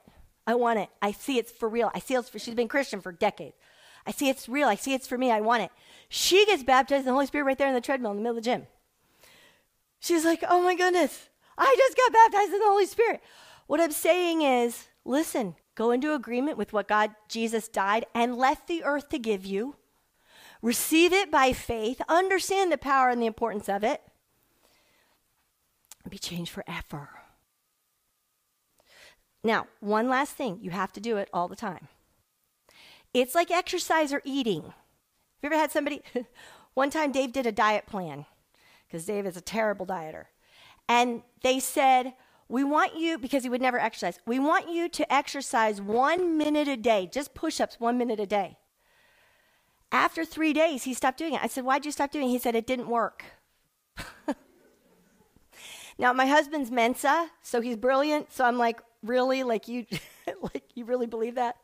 We've had the same conversation with diet plans. Well, I did it for 3 days. I didn't lose any weight, so it doesn't work. So I'm back to, listen, this is the Holy Spirit. You don't do this once for 1 minute. You do, when I read to you about the armor of God, what did it say? Do it continuously, all the time. All the time. And if you don't, then you don't have the armor on. And if you don't, and you don't have the armor on, then don't blame Jesus that he didn't protect you or keep his promises. Because he told you what to do. I don't have power in my life. I'm just not as spiritual as other people. No, God has this for everybody for their private use. So Troy came today because we are going to pray over people like they did in the New Testament. If you want to be baptized in the Holy Spirit, we are going to pray for you. You might have it, all these different ways. Like I told you, one of my girlfriends, we were driving back from Manhattan one time. And again, I was telling her, different girlfriend, I'm telling her. She's like, Steph, this sounds crazy. This sounds crazy. This sounds crazy. I'm like, no, it's not. It's real. And the more I talked to her, and I understand, because if you haven't heard of it before, or you've been like I did, I had that terrible experience. So I told her about it, and she said, let's pull over at a rest stop. We pulled over at a rest stop. I prayed for her. She's like, I'm scared. I feel like there's people going to break into our car. It was nighttime, late at night, driving home from. She's like, so she felt fear. I said, just get on the road. We don't have to be pulled over. As soon as we pull off the rest stop, she starts speaking in tongues. What I'm saying is sometimes our own emotional things so don't stress, okay? Just ask. If you don't get it right in that moment, ask and keep on asking. That's what I did. You just keep on asking. But Troy and I are going to pray over every single person who wants it. And let me tell you, Kat sent me the names. She had to leave. She's taking my daughter to a doctor's appointment, since I couldn't be there. She sent me the names, and I've been praying over every single one of you over and over and over and over and over again, that you would receive the baptism. Because for most of you, I know your story. I know how desperately you need it. And I know it will change the course of your life just like it did mine, because God is not a respecter of persons, and he doesn't love one daughter more than the other or one son more than the other, but there are things he tells us to do, and when we do them, he does what he says he'll do. He says, you do this. It's like the game of chess. You do this, then I'll do this. Then you do this, then I'll do this. This is how God works. So if you want to, I'm going to say a prayer, and then if you want to be baptized in the Holy Spirit, come forward. Troy, my brother, I'm so grateful to have him here. My brother and I in Christ are going to pray over you that you will receive it, and then receive it by faith. And if you don't get your tongue right that minute, then just do what I did. You keep asking. It'll come. He's promised. So Spirit of God, Jesus, thank you for dying so we could receive this gift. Without your sacrifice, we could never receive the advocate, the Spirit of truth, the Spirit of power, the Spirit of prophecy and healing and deliverance. So Jesus, thank you.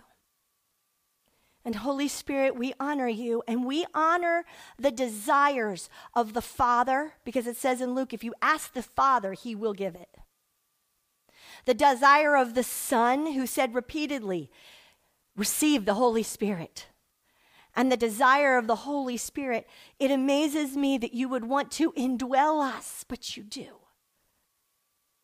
And Father, I pray over every person listening to this podcast. Maybe they're on the gym running on the treadmill. Maybe they're driving down the road. Maybe they're in a terrible fight with their husband. Maybe they have just lost a loved one like Sherry did. Maybe they have a wayward child. God, I don't know where their circumstances, but what I do know is that the Spirit of God will give them the power to take this mess and turn it into a miracle, because you are a miracle working God today as you've always been. And it is through the Spirit of God that your miracles are worked, and our minds are renewed, and our lives are changed. You set us free from sins. Lord, I pray in the name of Jesus, every person who's baptized in the Holy Spirit, they get set free from every addiction. I pray freedom from alcohol addiction, porn addiction, drug addiction, addiction to man's approval. I pray freedom from eating disorders. Bodies be healed in Jesus' name. Dead marriages be raised to life. Dead relationships be raised to life in the name of Jesus through the power of the Holy Spirit. And every other good gift that Jesus died to give us and the Holy Spirit came to give us, may it be done as your children are baptized in the Holy Spirit and receive the power you desire for them. Thank you, Holy Spirit, that you are here, and your word says whatever we ask for in your name, Jesus, according to the will of God, it will be done. And we've established that this is your will. It will be done for all who desire it. In the name of the Father, Son, and Holy Spirit, amen. Go ahead and start with some announcements. Never mind, Josh is doing. I wanted you to hand out the. You could. Josh is doing it now. Right here. There's a table right here. All you kids can be in front.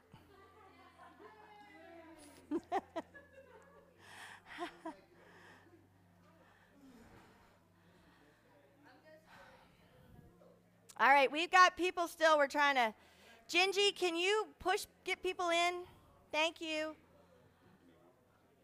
All right, we're going to kind of start with some announcements. So these are the dates for the fall Bible study, and they're being passed out. So you guys should all have sheets. If you didn't get a sheet, yep. I was just going to let you know, November 7th, I think you meant November 17th, so we corrected it on I did mean November 17th. Oh, thank God. Oh, shoot. Okay, so the handout says November 7th, and it's supposed to be November 17th. I was doing this under much lack of sleep. So anyway, yeah, you guys know it's 2 weeks later. So there's only one in October.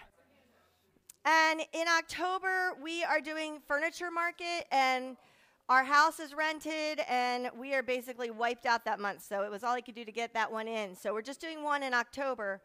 And you guys are going to see this house is going to get emptier and emptier as you come, because a lot of this is going to furniture market. So anyway, so October is just the one. What we're starting today is going to be a series of 3 that's going to take us through October 6th. So, okay, we are in a new Bible study season, and on the table, even if you're on last year's Bible study season, would you please put your name and phone number? The way we communicate, let's see, there are some seats over here, and we're setting up some more seats in the back. So the way we communicate through the Bible study season is text. And if you are not, if you're not on Apple, it won't let us name the text thread, and it won't let us send out like images. So we have to have the non-Apple people on one text thread and the Apple people on the other text thread, because Apple is bullies, and so this is their way of bullying. So if your phone is not Apple, please put on the sheet that you are a non-Apple phone. Okay, because it is a disaster every time we've been through it. It's taken hours to get it all figured out in the past. So just, if you're not Apple, say not Apple. Even if you're on the text thread, just put it on there again, because we're starting, the text thread from last year, we're deleting, and we're starting a brand new one. Okay, so we got to know who wants to be on this year's.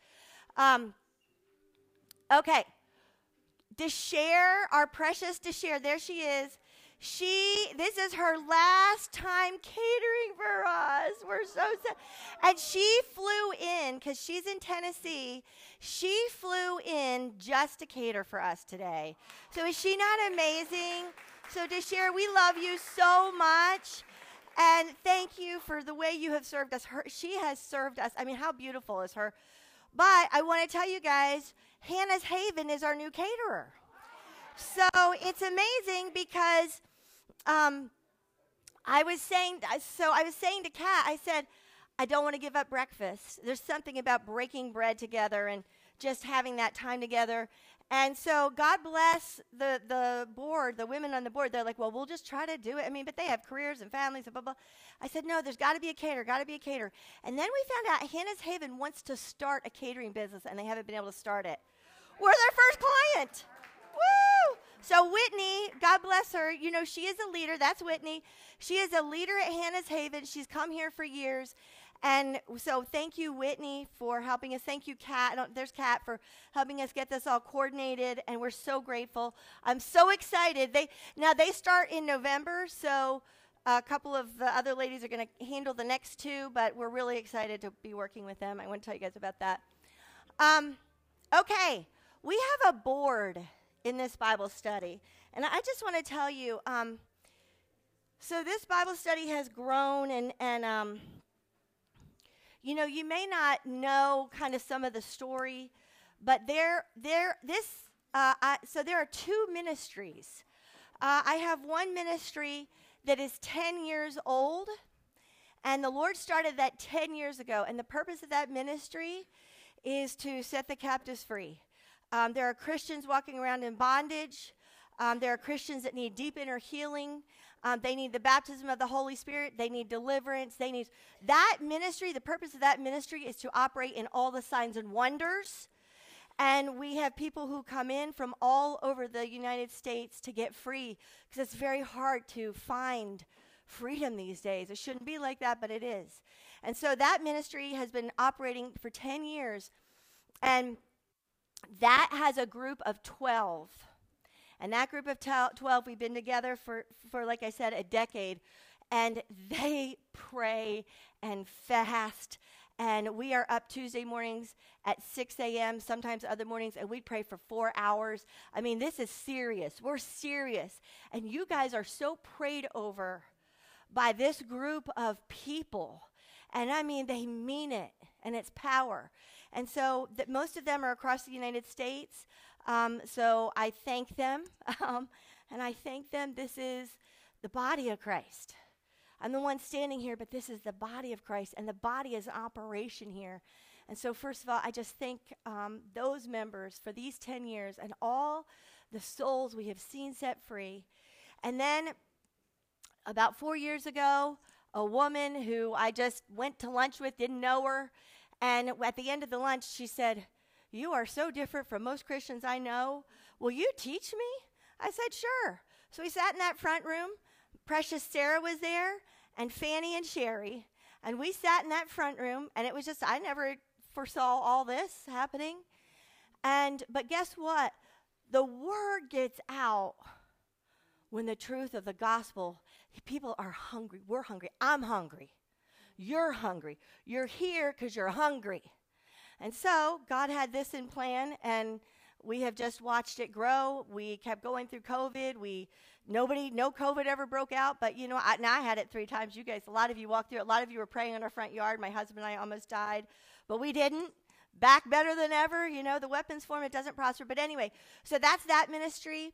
And then, so now this has grown to such a place that I have prayed and asked the Lord for a board of women, because I need the support. There's a lot to do all this. And and you guys have things you need. You have ministry needs, things happen, and the breakfast gets put on, and Cindy shows up and does technology, and Kat takes the RSVPs, and everybody, Ginger, everybody has a job that they do, and I'm so thankful these precious women set up. All this is done. I come down and all this, our furniture is moved, all this is set up. I mean, this is what the board does. They serve. So I just want to thank them. So if you're on the board, will you please stand up? Please stand up. And we have, you can't, come on out. You can't see them. And poor Kat, come up here so people know who they're, okay. That's the RSVP lady, Kat. So anyway,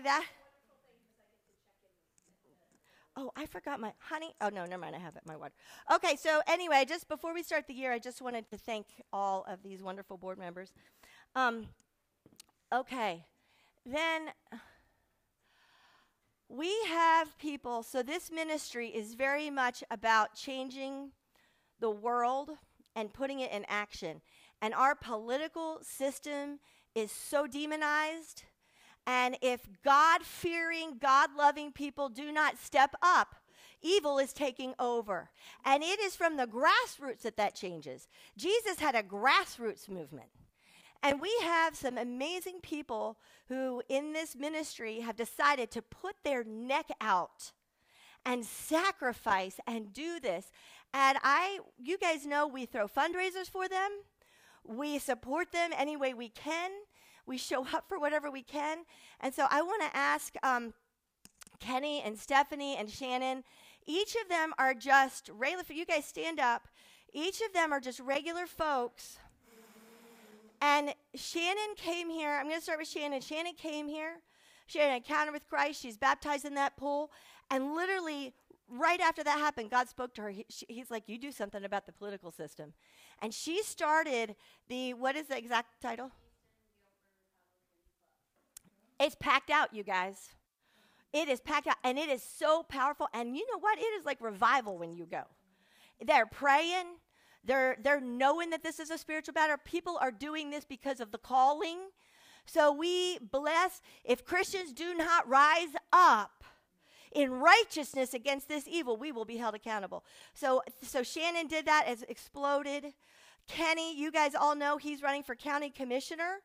His family's taking a licking. Lisa, you need to stand with him, because this is and Kimber, I won't embarrass a teenager, but here we go. I mean, listen, this is a family thing. And this has been tough.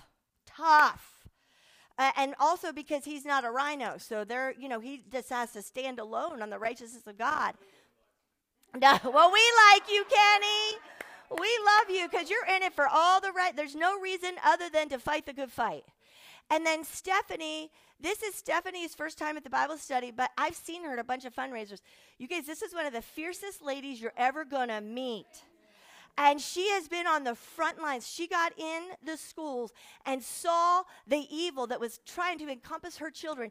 And she started a battle to fight for our kids. And I mean, this woman, what she has done. And she started out completely alone. She just did it, one lady, and strong and fierce. But she has been beat up. And it's amazing because I've seen her at fundraisers, not really met her, but knew who she was. And I started praying for her because I'm like, this lady is fierce. And I really was like, I love this woman. She is strong and fierce. And she's here today. And I'm like, I'm so glad you're here because I want to support you. I want to pray for you. We want to fight next to you. I mean, when you put your neck out like this, a lot of people back away. And I know that. I mean, and so we got to support so I just want to say a quick prayer over them, and I'm gonna beat this dead horse over and over and over again. Rise up, church. Rise up. So anyway, okay, Jesus, we thank you for these precious men and women who look at the evil that is growing, and they say, not on my watch. We know that the Word of God says that he searched a nation and he said, will anybody stand in the gap? And no one would. We thank you, God, for those who stand in the gap. Spirit of God, bless them, fill them, strengthen them, protect them. We know you will. In the name of the Father, Son, and Holy Spirit, amen. Thank you, guys. Thank you, guys. Thank you, guys. Thank you so much. And I hope more of y'all are going to do that. I've asked the Lord over and over again, do you want me to do it? But he's like, stay in your lane. So I'm going to support their lane. All right. So we start the new Bible study season. I have missed you guys. I love you guys so much. Thank you for being here. I mean, every year when we start this Bible study season, those of you who are new, we run the school year. We take the breaks that school takes. We thank you for doing this again. I am in awe every year of what God does. I am in awe. And I cannot wait to see what he's going to do this year. It is a surprise a minute. We never know what he's going to do. And this is a new start. It's a new beginning. And you guys are blowing up my phone. When are you starting? I got so many texts. Like, you guys started in August saying, when are we starting? I can't wait to start. You guys are hungry. And I love that. I love that you guys are eager for the kingdom of God and for the truth of the gospel and the power of Jesus Christ. So we're going to start this year, or start this new season. And I'm going to do something I normally don't do, but I just feel led to do it this morning. As we start this season, every year is so powerful. I feel a power over this year unlike any other year. I really do. I don't know if you guys can feel it. I can feel it. And so as we start this season, I just want to kneel before my God. And I just want to get in prayer before him and commit this year to him. So I'm going to kneel before him. You guys just stay in your seats. That's fine, or you do whatever you want. But I just want to kneel before him. Father God,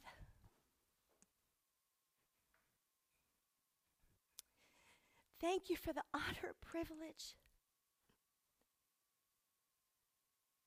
of teaching the Word of God.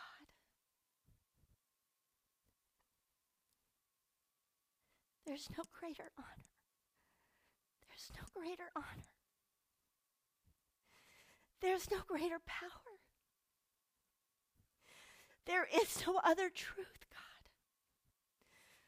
It's a privilege to serve you, God. Lord, I thank you for every soul here, God. I know the importance of this, God. I know the responsibility. Spirit of God, I just pray over this year, God.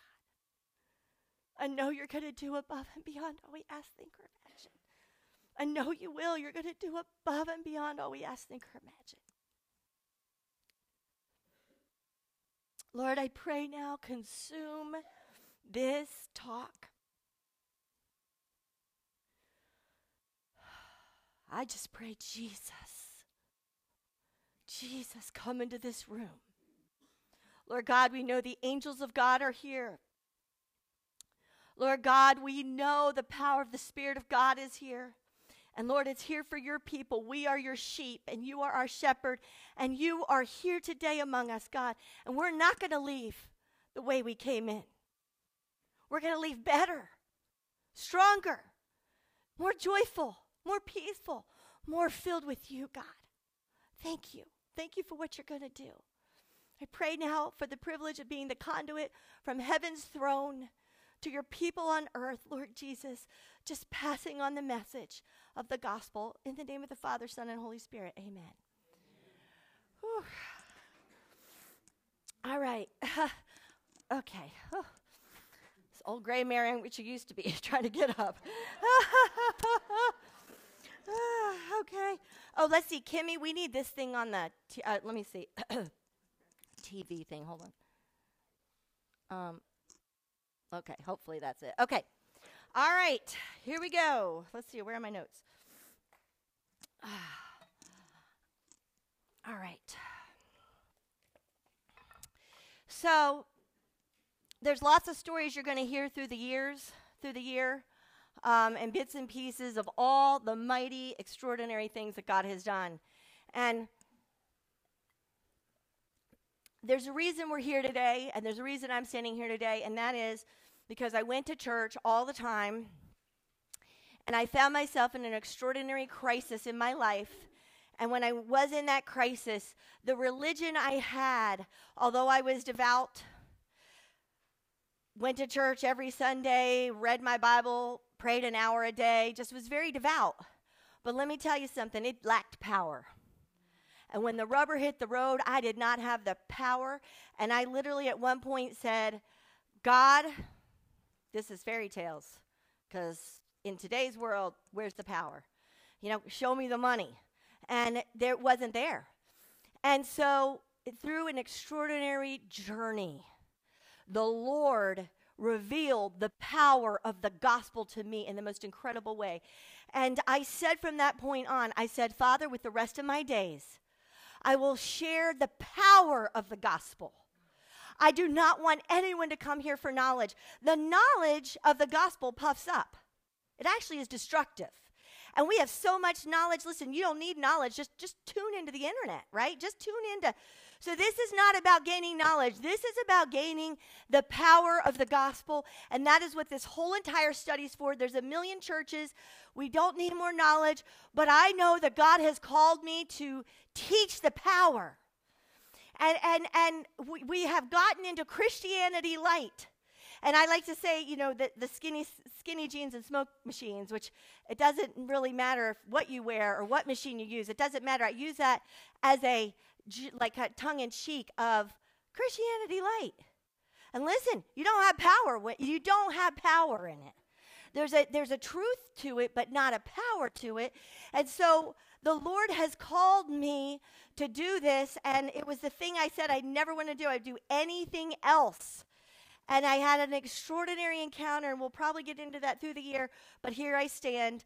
And as many of you know, this podcast goes out, and way more people even listen to this. And I get messages all the time from people who are being set free. And so I just thank the Lord for this privilege, and I take it so seriously. But I want to start back at the basics, because it is the basics of the gospel that change the world. The basics, listen, we didn't need all that stuff to change the world. It was 12 disciples. They were mostly uneducated. They didn't need all of that stuff. They needed the gospel. They needed the power. They needed the basics. And that changed the world. It stood up against great persecution. I mean, immediately they went into persecution. It stood up, and thousands of years later, the gates of hell have not prevailed against it. And here we are, and we're millions of Christians now. And what's happening with the gates of hell? We're supposed to be tearing them down. And so this is why we're here today. This is the point of this. This is the point of this place. And so I'm starting today with Jesus. Oh, I didn't bring my glasses. Oh, okay, I'm going to read this off the screen. Isaiah 9, 6 through 7. For to us a child is born, to us a son is given, and the government will be on his shoulders. And he will be called Wonderful Counselor. Listen, are you concerned about the government? Here you go. Wonderful Counselor. Do you need counseling? Do you need to know what to do? Mighty God. Do you need power in your situation? Mighty God. Everlasting Father. Do you need a father to love you and guide you? Prince of Peace. Do you need peace? It's all in his name. Of the greatness of his government and peace, there will be no end. It won't end. His peace and his government has not ended. Don't believe it for a minute. He will reign on David's throne and over his kingdom, established and upheld with justice and righteousness for all of time and forever. And I love this part. The zeal of the Lord Almighty will accomplish this. Zeal. We need a little zeal, and it comes from God. Names matter. And these are some of the names of Jesus. Names matter. Jesus was born into a culture where names were really important. And, you know, when he met Simon, he changed his name to Peter, which means stone. And although Peter was a little stone when he met him, he knew he was going to turn him into the rock on which the church was built. When he met the very arrogant Saul of Tarsus, the Pharisee, the hypocritical religious person, he humbled him and named him Paul. And through that humility, power comes through humility. So through that humility, he became the most powerful apostle. It was in the name. He changed their names. You know, he changed his name to Abraham, Sarah. The power of a name. And then there is no greater name than the name of Jesus. Because at the name of Jesus, every knee will bow. At the name of Jesus, every tongue will confess. Every single one. All through the book of John, Jesus says, I am. When he says I am, what does he mean? He means I am present right now for you, September 15th, 2022. I am. I am here. I am power. I am present. Jesus is the priest who covers you. Jesus is the lamb who was sacrificed for you. And he reminds us through being the lamb that when we sacrifice for him, eventually he turns us into the lion, because Jesus is the lion who's coming back for us. And he comes in with a roar, and he wants you to know that you have a lion in your lungs through Jesus. Jesus is the shepherd who guides you. Jesus is Emmanuel. His name is Savior. His name is Redeemer. Jesus. He is our rescuer. He is everything we will ever need. He is the greatest name. The greatest name. We will wear his name. We will bear his name. We will share his name. We will proclaim his name, Jesus Christ. And Christ is not a last name. I've had people say, is that a last name? No, it's not a last name, but it's part of his name, and it means anointing. He was anointed by God. So the Savior, the Messiah, Emmanuel, which means God with us, which is another one of his name, anointed for you, me, right now. He's anointed by the Lord, and he must be Lord. The power of the gospel goes out when he's not Lord. He is Lord. He is the Alpha and Omega. That means he starts it and he finishes it. In every single life, ever, ever born from the beginning of time. If you will welcome him in, whatever he starts, he will finish. He will finish it, and he will bring it to a good conclusion for his glory and for your blessing and your good. He'll finish it, and he'll start it. We all know starters, but that don't finish. Or we know people who will never start at all. He does it all. Alpha and Omega, the beginning and the end. I present the miracle worker, Jesus, to you today. And I want us to get a fresh, listen, there's a saying, and it says, with familiarity, it breeds contempt. We have gotten so familiar. I want to put the power back into this. This is step one. This is a 3-part sermon. Today I'm putting the power back in the name of Jesus. I'm going to show you the power. You're lacking power. I'm going to show you through the gospel of Christ the power. His name was picked for him by his Father. God picked his name. In Matthew 1:21, it's very clear. His name was picked by his Father. His daddy chose his name. His name was important to God. I mean, God's going to name one son, and he picked Jesus. There's importance and power in that name. It was 400 years before the Old Testament ended, and it went silent. How old is America? I'm not good with my 200-something years. 400 years, nothing. And then God sends Jesus with the most important message ever to come to humanity after 400 years of silence. Think how long 400 years is. Do you think they felt forgotten, unloved, unknown? He sent Jesus to say, I have a message for you. And I'm sending you the greatest message. And in his name, I tell you, you are not forgotten. In his name, I tell you, you are loved. In his name, I tell you, you will get to know me through him. In his name, I am giving you the greatest gift. And his name is Jesus. We have Romans 10:13. Everyone who calls on the name of the Lord will be saved. I love that word, everyone. Everyone. Everyone. It does not matter who you are, because through the blood of Jesus, as we know from the cross on the thief next to Jesus, one person, you can have just committed murder. You could have just done the most heinous crime in the whole world, and you call on the name of Jesus, and you are righteous. Perfectly righteous. So many people say, I'm not good enough, I'm not this enough, I'm like, yeah, none of us are. Please, who is? That's the whole point of Jesus coming. If it was ever about our goodness, we didn't need him. But if the worst, the most heinous crime, in a second, you devote your life to Christ, in that second you are perfect. You are righteous. God looks at you and all he sees is the righteousness of Jesus. Perfect. You don't earn it. You can't. It's the goodness of God. It is the name that opposes every evil thing. It opposes oppression, depression, injustice, evil, death. Jesus, the name of Jesus has victory over everything. Jesus emptied himself so completely and put himself into a body contaminated and corrupted. Awful. He was perfection in heaven and moves into this contaminated body that was rejected. I mean, he had a death sentence on his head the minute he came into the world. He's born in a manger among, cow dung. He took himself and put himself in contamination and filth for us so that we would live in power. He did that because God loves us. See, God does not love us because Jesus died.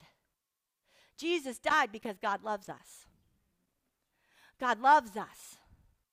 God loves us. The message of this is power and love. God loves us. And so Jesus did this. Jesus offered himself the most heinous death, and we all know the death. And every year when they talk about the details of the death, or I listen to a sermon of the details of Jesus' death, I literally have to fast forward it. I cannot take what he went through. I cannot take it. I cannot take what he did for us. So, when we have the privilege and honor to call on the name of Jesus, we need to understand this is a privilege. This is a power. This is an honor. And we need to call on it and understand what it was. When we call the name of Jesus, God from heaven sends the Father, the Son, the Holy Spirit to our aid. We know the power of the name. We know in Philippians 2:9-11 it says, "For this reason God has highly exalted him," being Jesus, "and bestowed on Jesus the name which is above every name, so that at the name of Jesus every knee will bow, of those who are in heaven and on earth and under the earth, and every tongue confess and acknowledge that Jesus Christ is Lord, to the glory of God." Every knee, every knee, every single knee. Our knees are going to bow. If you're here, you want to know Jesus. But if you're not, there's plenty of people who don't love Jesus. Their knees are going to bow. On earth, every single thing that has ever had breath will bow to their knee to Jesus and acknowledge that there is only one God. And there is only one Savior, and the only way to the Father is through Jesus Christ. Only one. Every knee. That's a big thing. Every angel will bow. Every demon will bow. It says things on earth, in heaven, and under the earth, meaning the demonic realm. There is everything ever created will bow before him at some point or the other. He is highly exalted. Every president, you're upset about the president, he's going to bow his knee. He's going to bow his knee and say, "Jesus, you're Lord." Every monarch, every czar, every prideful soul that opposes the word of the gospel will bow their knee. And if you see him and you're upset about him, pray Jesus over him. Pray Jesus over him. Because they're going to have to bow before him and acknowledge that he is Lord. The most powerful place on earth, and this is true. Where is the most powerful place on earth? The most powerful place on earth are people who understand the name of Jesus, the power of Jesus, and bow in prayer to him. We like to think the most powerful place is the Kremlin, the Pentagon, the Capitol. No. And when we think that, then we feel victim. No. Those who call on the name of Jesus Christ are so much more powerful. As I've said through all the years, things happen in the spirit realm long before they happen here. You call on the name of Jesus, there is far greater power. The most powerful place on earth is the body of Christ praying in faith in the name of Jesus. Jesus. I'm telling you, there is no greater power. The church is far more powerful. True believers, devoted believers, far more powerful. The most powerful place on earth. We just read that the government will be on his shoulders. There will be no end. We also know that scorpions and snakes, the Bible says that they will be, all works of evil will be under our feet because of the name of Jesus. Do you believe it? Do you? But good. There are some wicked people. There's some wicked people running situations right now. And you know what? You have authority. You have power in the name of Jesus. I love this scripture, Matthew 28:18. Jesus said, "All authority, all power, absolute rule in heaven and earth has been given to me." Jesus said.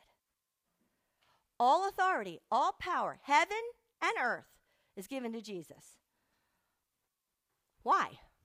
Why was all that given to Jesus? Why? What's the reason behind the why? Because of the precious blood of Jesus. When we do a paternity test, they didn't have this technology back then, but we know. When you're trying to figure out if you're not sure who the baby belongs to, what do? We check the blood of the father. See if it matches the child. That blood was the Father's blood. The blood of Jesus it came from the Father. It is the most rare blood type There's no other blood type. The most rare blood type. There will never be another. It is the most precious blood. It is costly. The blood of Jesus cost heaven everything. Cost heaven everything. There was no greater price than the blood of Jesus. And when that first drop of blood hit the earth, you know how powerful it was? You know the stories in the gospel. You know how powerful it was? Earthquake. Then what happened? The veil that was between man and God tore from the top down. God says there's nothing between us anymore. Nothing between you and me and anymore because of that blood. Dead people rose from the grave, and it was documented in history. They walked among people who had been dead and buried. Righteous people rose from the grave.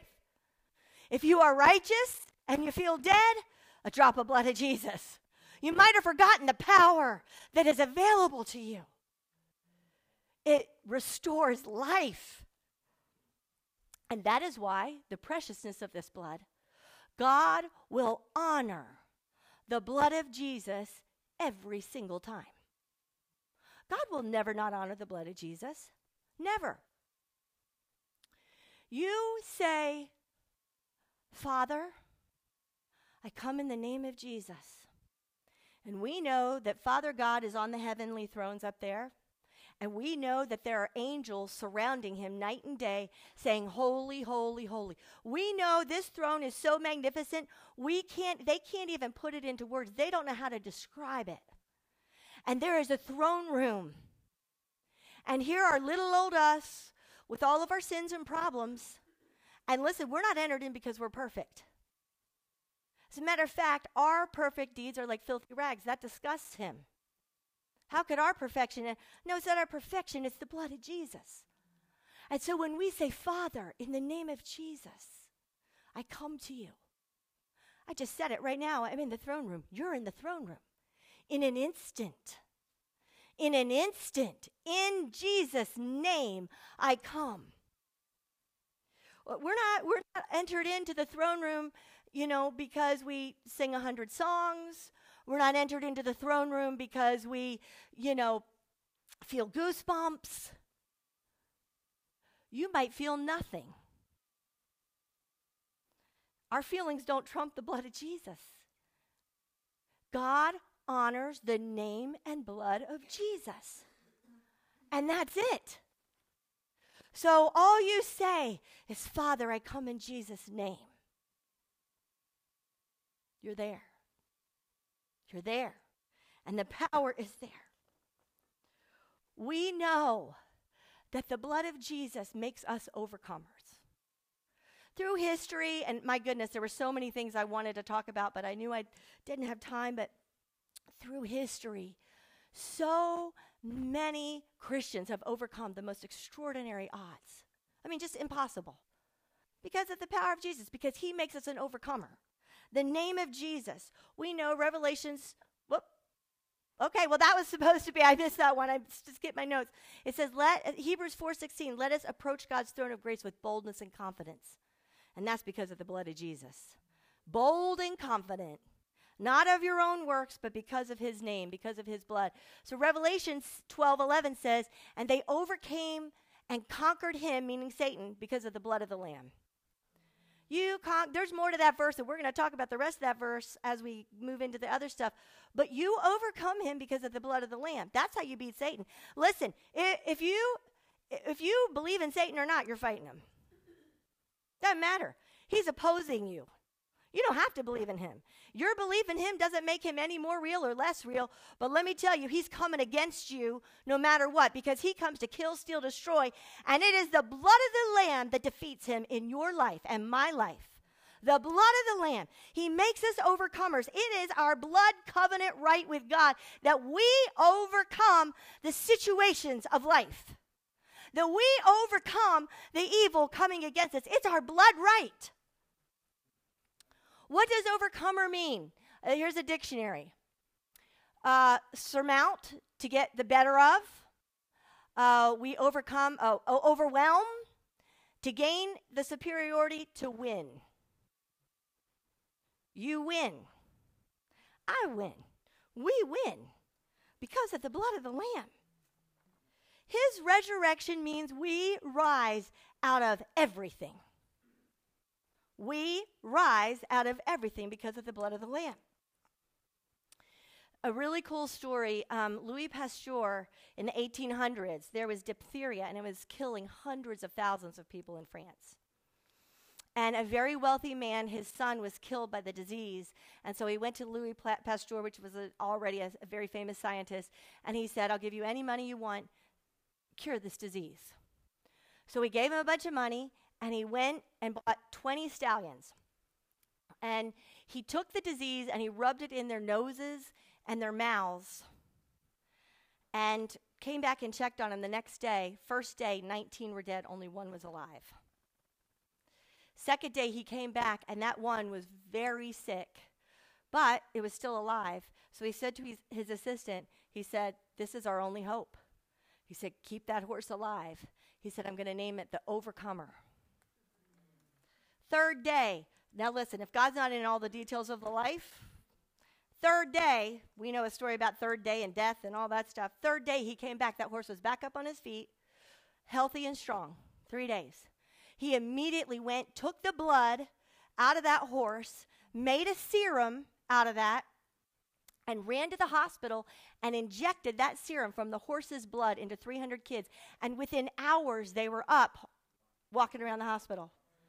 The disease that was ravishing the nation had been cured, and the scientists flocked to him everywhere. And they said, how did you defeat this disease? How did you do this? He said, it's easy. He said, just a little blood from the Overcomer. Just a little blood from the Overcomer. If horse's blood does that, we got the blood of Jesus on our side. The blood of Jesus. And let me tell you something. It doesn't just mean everything to us. And it doesn't just mean everything to God. It means everything to hell.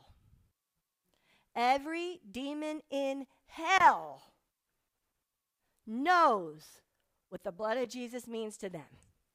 We know in James 2:19, you believe there's one God?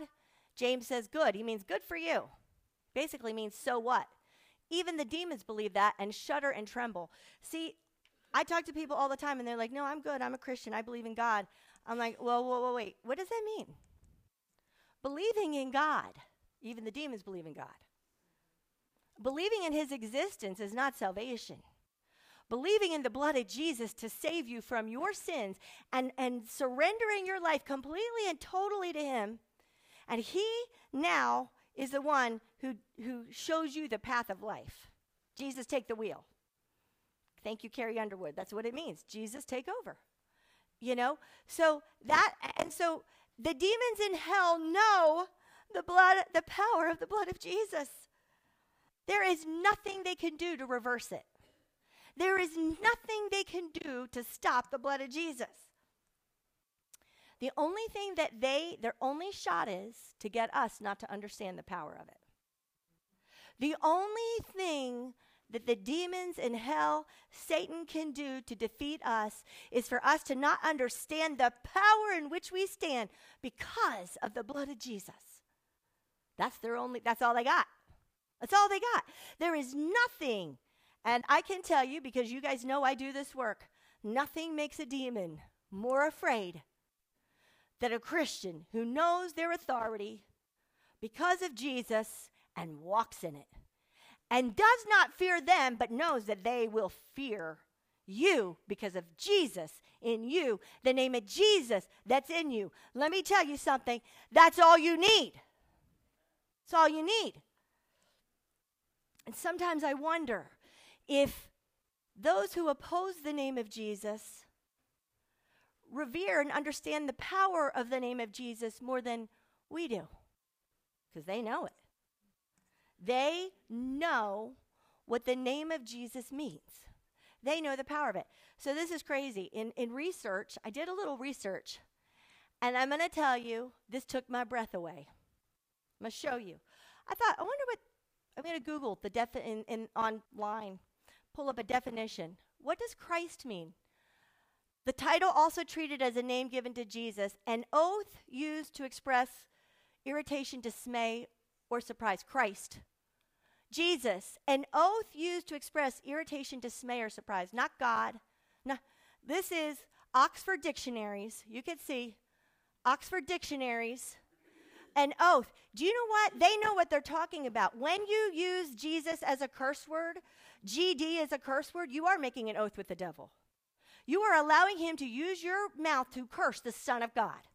They know it's actually an oath. They've got that part right. If that's what you do with your mouth. I thought to myself, I wonder what they have for Allah. Let's see what they have for Allah. The name of God among Muslims and Arab Christians. Why is that in the dictionary? Because they understand the power of the name. They do. The enemy knows. The enemy knows. Where are we getting our definition? Let me tell you, God knows the power and the reverence that we are to have of his name. There was 10 commandments. And, we've got murder and stealing and cheating and lying and all the bad things, right? But amongst them, this, you shall not take the name of the Lord your God in vain. This is Exodus 27. That is irreverently, in false affirmation, or in ways that invalidate the character of God. For the Lord will not hold guiltless, nor leave unpunished the one who takes his name in vain, disregarding its reverence and its power. God takes it seriously. God takes names seriously. God takes how we use his name seriously. And you know what else? God takes our name seriously. He would never take your name in vain, my name in vain. Do you know how tenderly he is with our name? I love this. Isaiah 49:16. See, I've engraved you on the palms of my hands. Your names are tattooed on the palms of his hands. He loves your name. You know what he calls you? 1 John 3:2. Beloved, we are now called the children of God. You are a beloved child. I spend a lot of time in my ministry help people heal because they were not a beloved child. But God calls you a beloved child. The way he speaks of you is kind and tender. He takes it seriously. But let me tell you something else. The enemy takes seriously the name of Jesus. And I fear, like I said before, that he might take it more seriously than we do. And I'm going to read. So my husband does my PowerPoints, and he's like, Stephanie, you're really going to put this whole chapter in? Yes, I am. You guys know I use tons of scripture. It's funny. Somewhere along the line, in some seminaries somewhere, it became famous that you can only use 2 or 3 verses at a time because people can't absorb more. And I'm like, are we the stupidest people on the planet? The Holy Spirit attaches himself to the word. The word is the sword. Listen, there are demons in seminaries. There are demons in churches. Listen, you gotta know the word. So I'm like, when the Lord asked me to start teaching, I'm like, only if I use tons of scripture, because my opinion is nothing. I don't care about my own opinion. I mean, this is the gospel. And so we read a lot of the gospel because that's the only truth there is. That's the only truth there is. And anything that contradicts it gets thrown out. And I know you people are smart enough then to have 1 or 2 verses, Okay, so here we go. We're doing a whole chapter, and it's Acts 4. Okay, so Paul and Peter, I think, Peter and John, they just healed somebody. We're going to get into that. They just healed somebody. Big healing. And the priests and the captains of the temple guard and the Sadducees came to Peter and John while they're speaking to the people. They were greatly disturbed. Wait, who's greatly disturbed? The religious people. Okay, wait. Somebody was just healed. This happened to me. People asked me to come speak. We had hundreds of people there. Someone got healed. They were very upset. The woman her body had been broken for a long time, and her spirit and soul. But this is the religious spirit. The spirit of religion will always come against the power of God. The religious people, this is why Jesus had nothing to do with the religious people. He wanted people who were real. So the religious people are upset because some man who's had his body broken for 40 years just got healed, and they don't know what to do. They're saying they're greatly disturbed. Isn't that a normal reaction to somebody being healed? They're disturbed. Okay. By the way, the spirit of religion is a demonic spirit when I refer to that. The demonic spirit of religion. And it is not from God. It is not from the throne room of God. And it does everything it can to quench the power of God. So they're disturbed, and they seize Peter and John, and they put them in jail until the next day, because that's what you do when someone heals somebody. You put them in jail. But many who heard the message believed. You know what? Even if they try to put you in jail, even if they try to knock you down, even if they try to silence you, Stephanie, God bless her, even if they try to silence you, guess what? People believe. Because in your heart and in my heart, the truth of the gospel hits us. And we know we're hearing truth. We know the difference. So even though they tried to shut it down by putting him in jail, the message was heard. So the number of men who believed grew to 5,000. That's just men. Because we didn't count back then. We count now, though. Thank you, Jesus. 5,000 men. And I guarantee you, for every man, there are probably about 3 or 4 women who believe, because the women come in fast and furious. So we probably had 20,000 people who believed.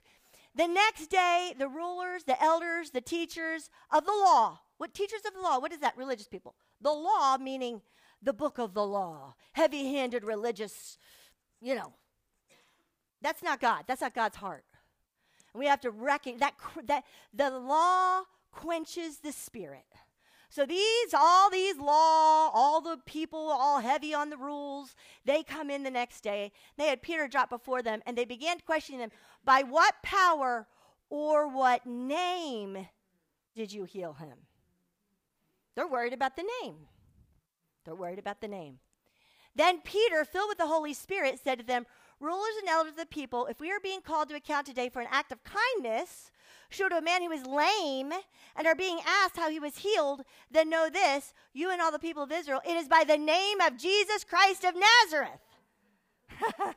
He's like, oh, you're calling me in for an act of kindness. So first of all, stick in your eye. Like, are you kidding me? Okay.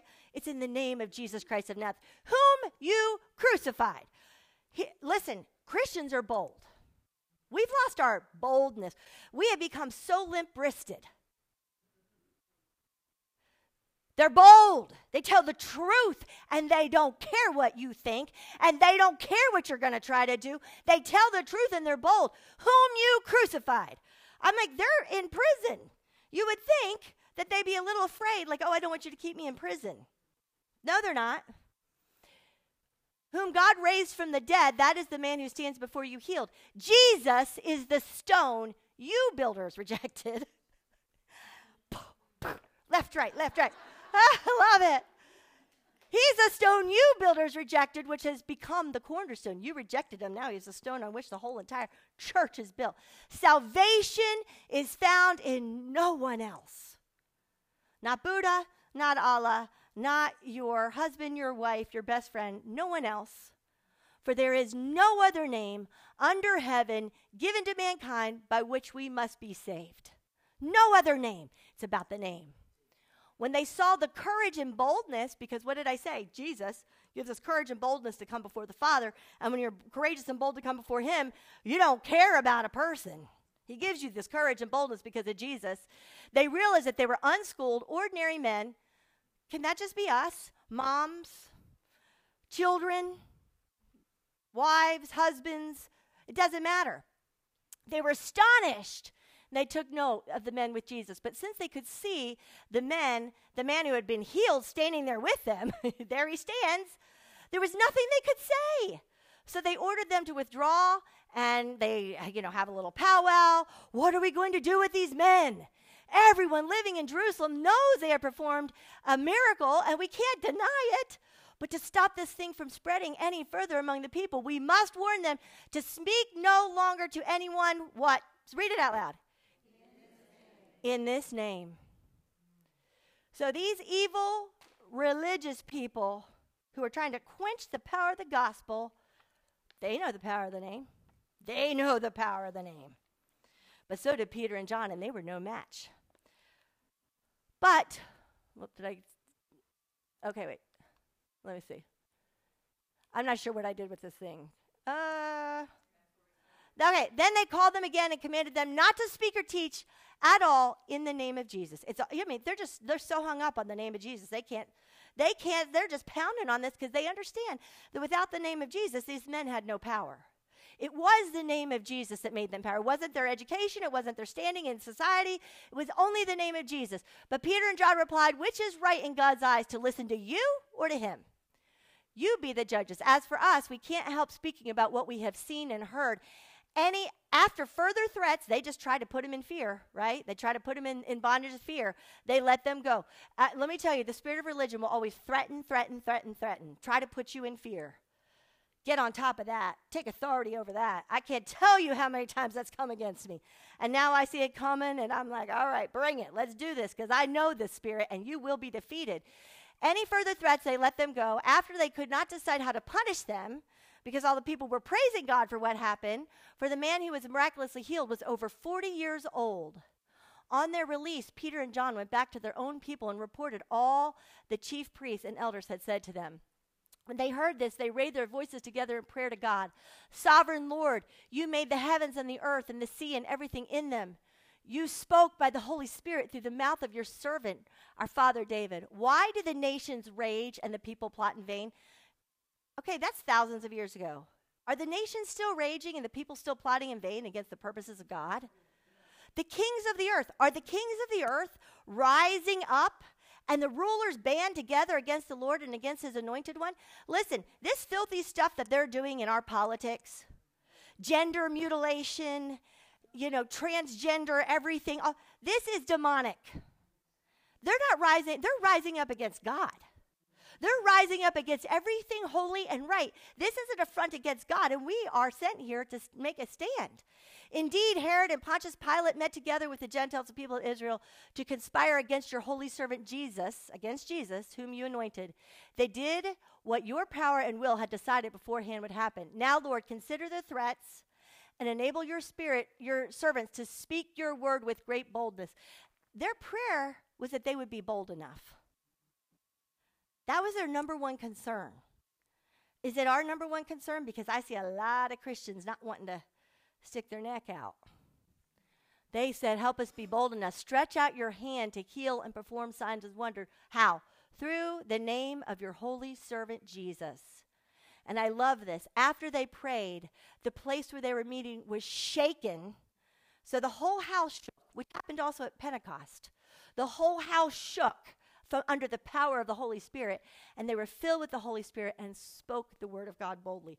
He answered their prayer. Why? Because they came in the name of Jesus. You come in the name of Jesus. They asked for boldness. He gave it. All right, I want to show you guys this video. I hope the sound is up loud enough.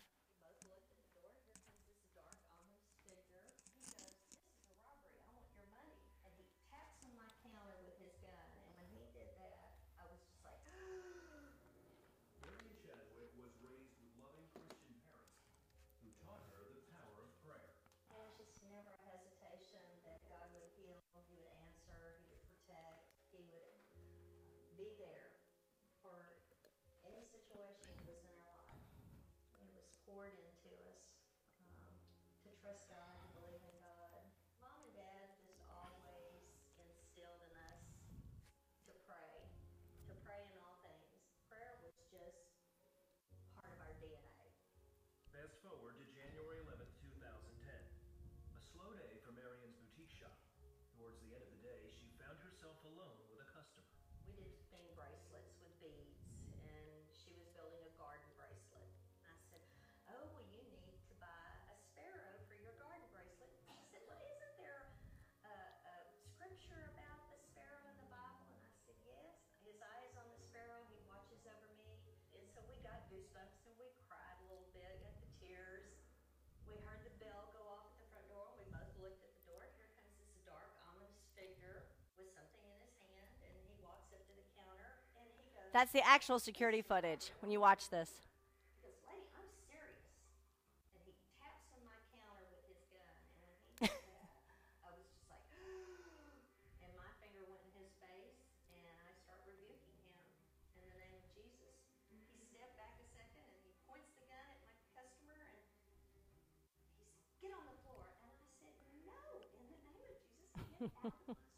Love it. I knew that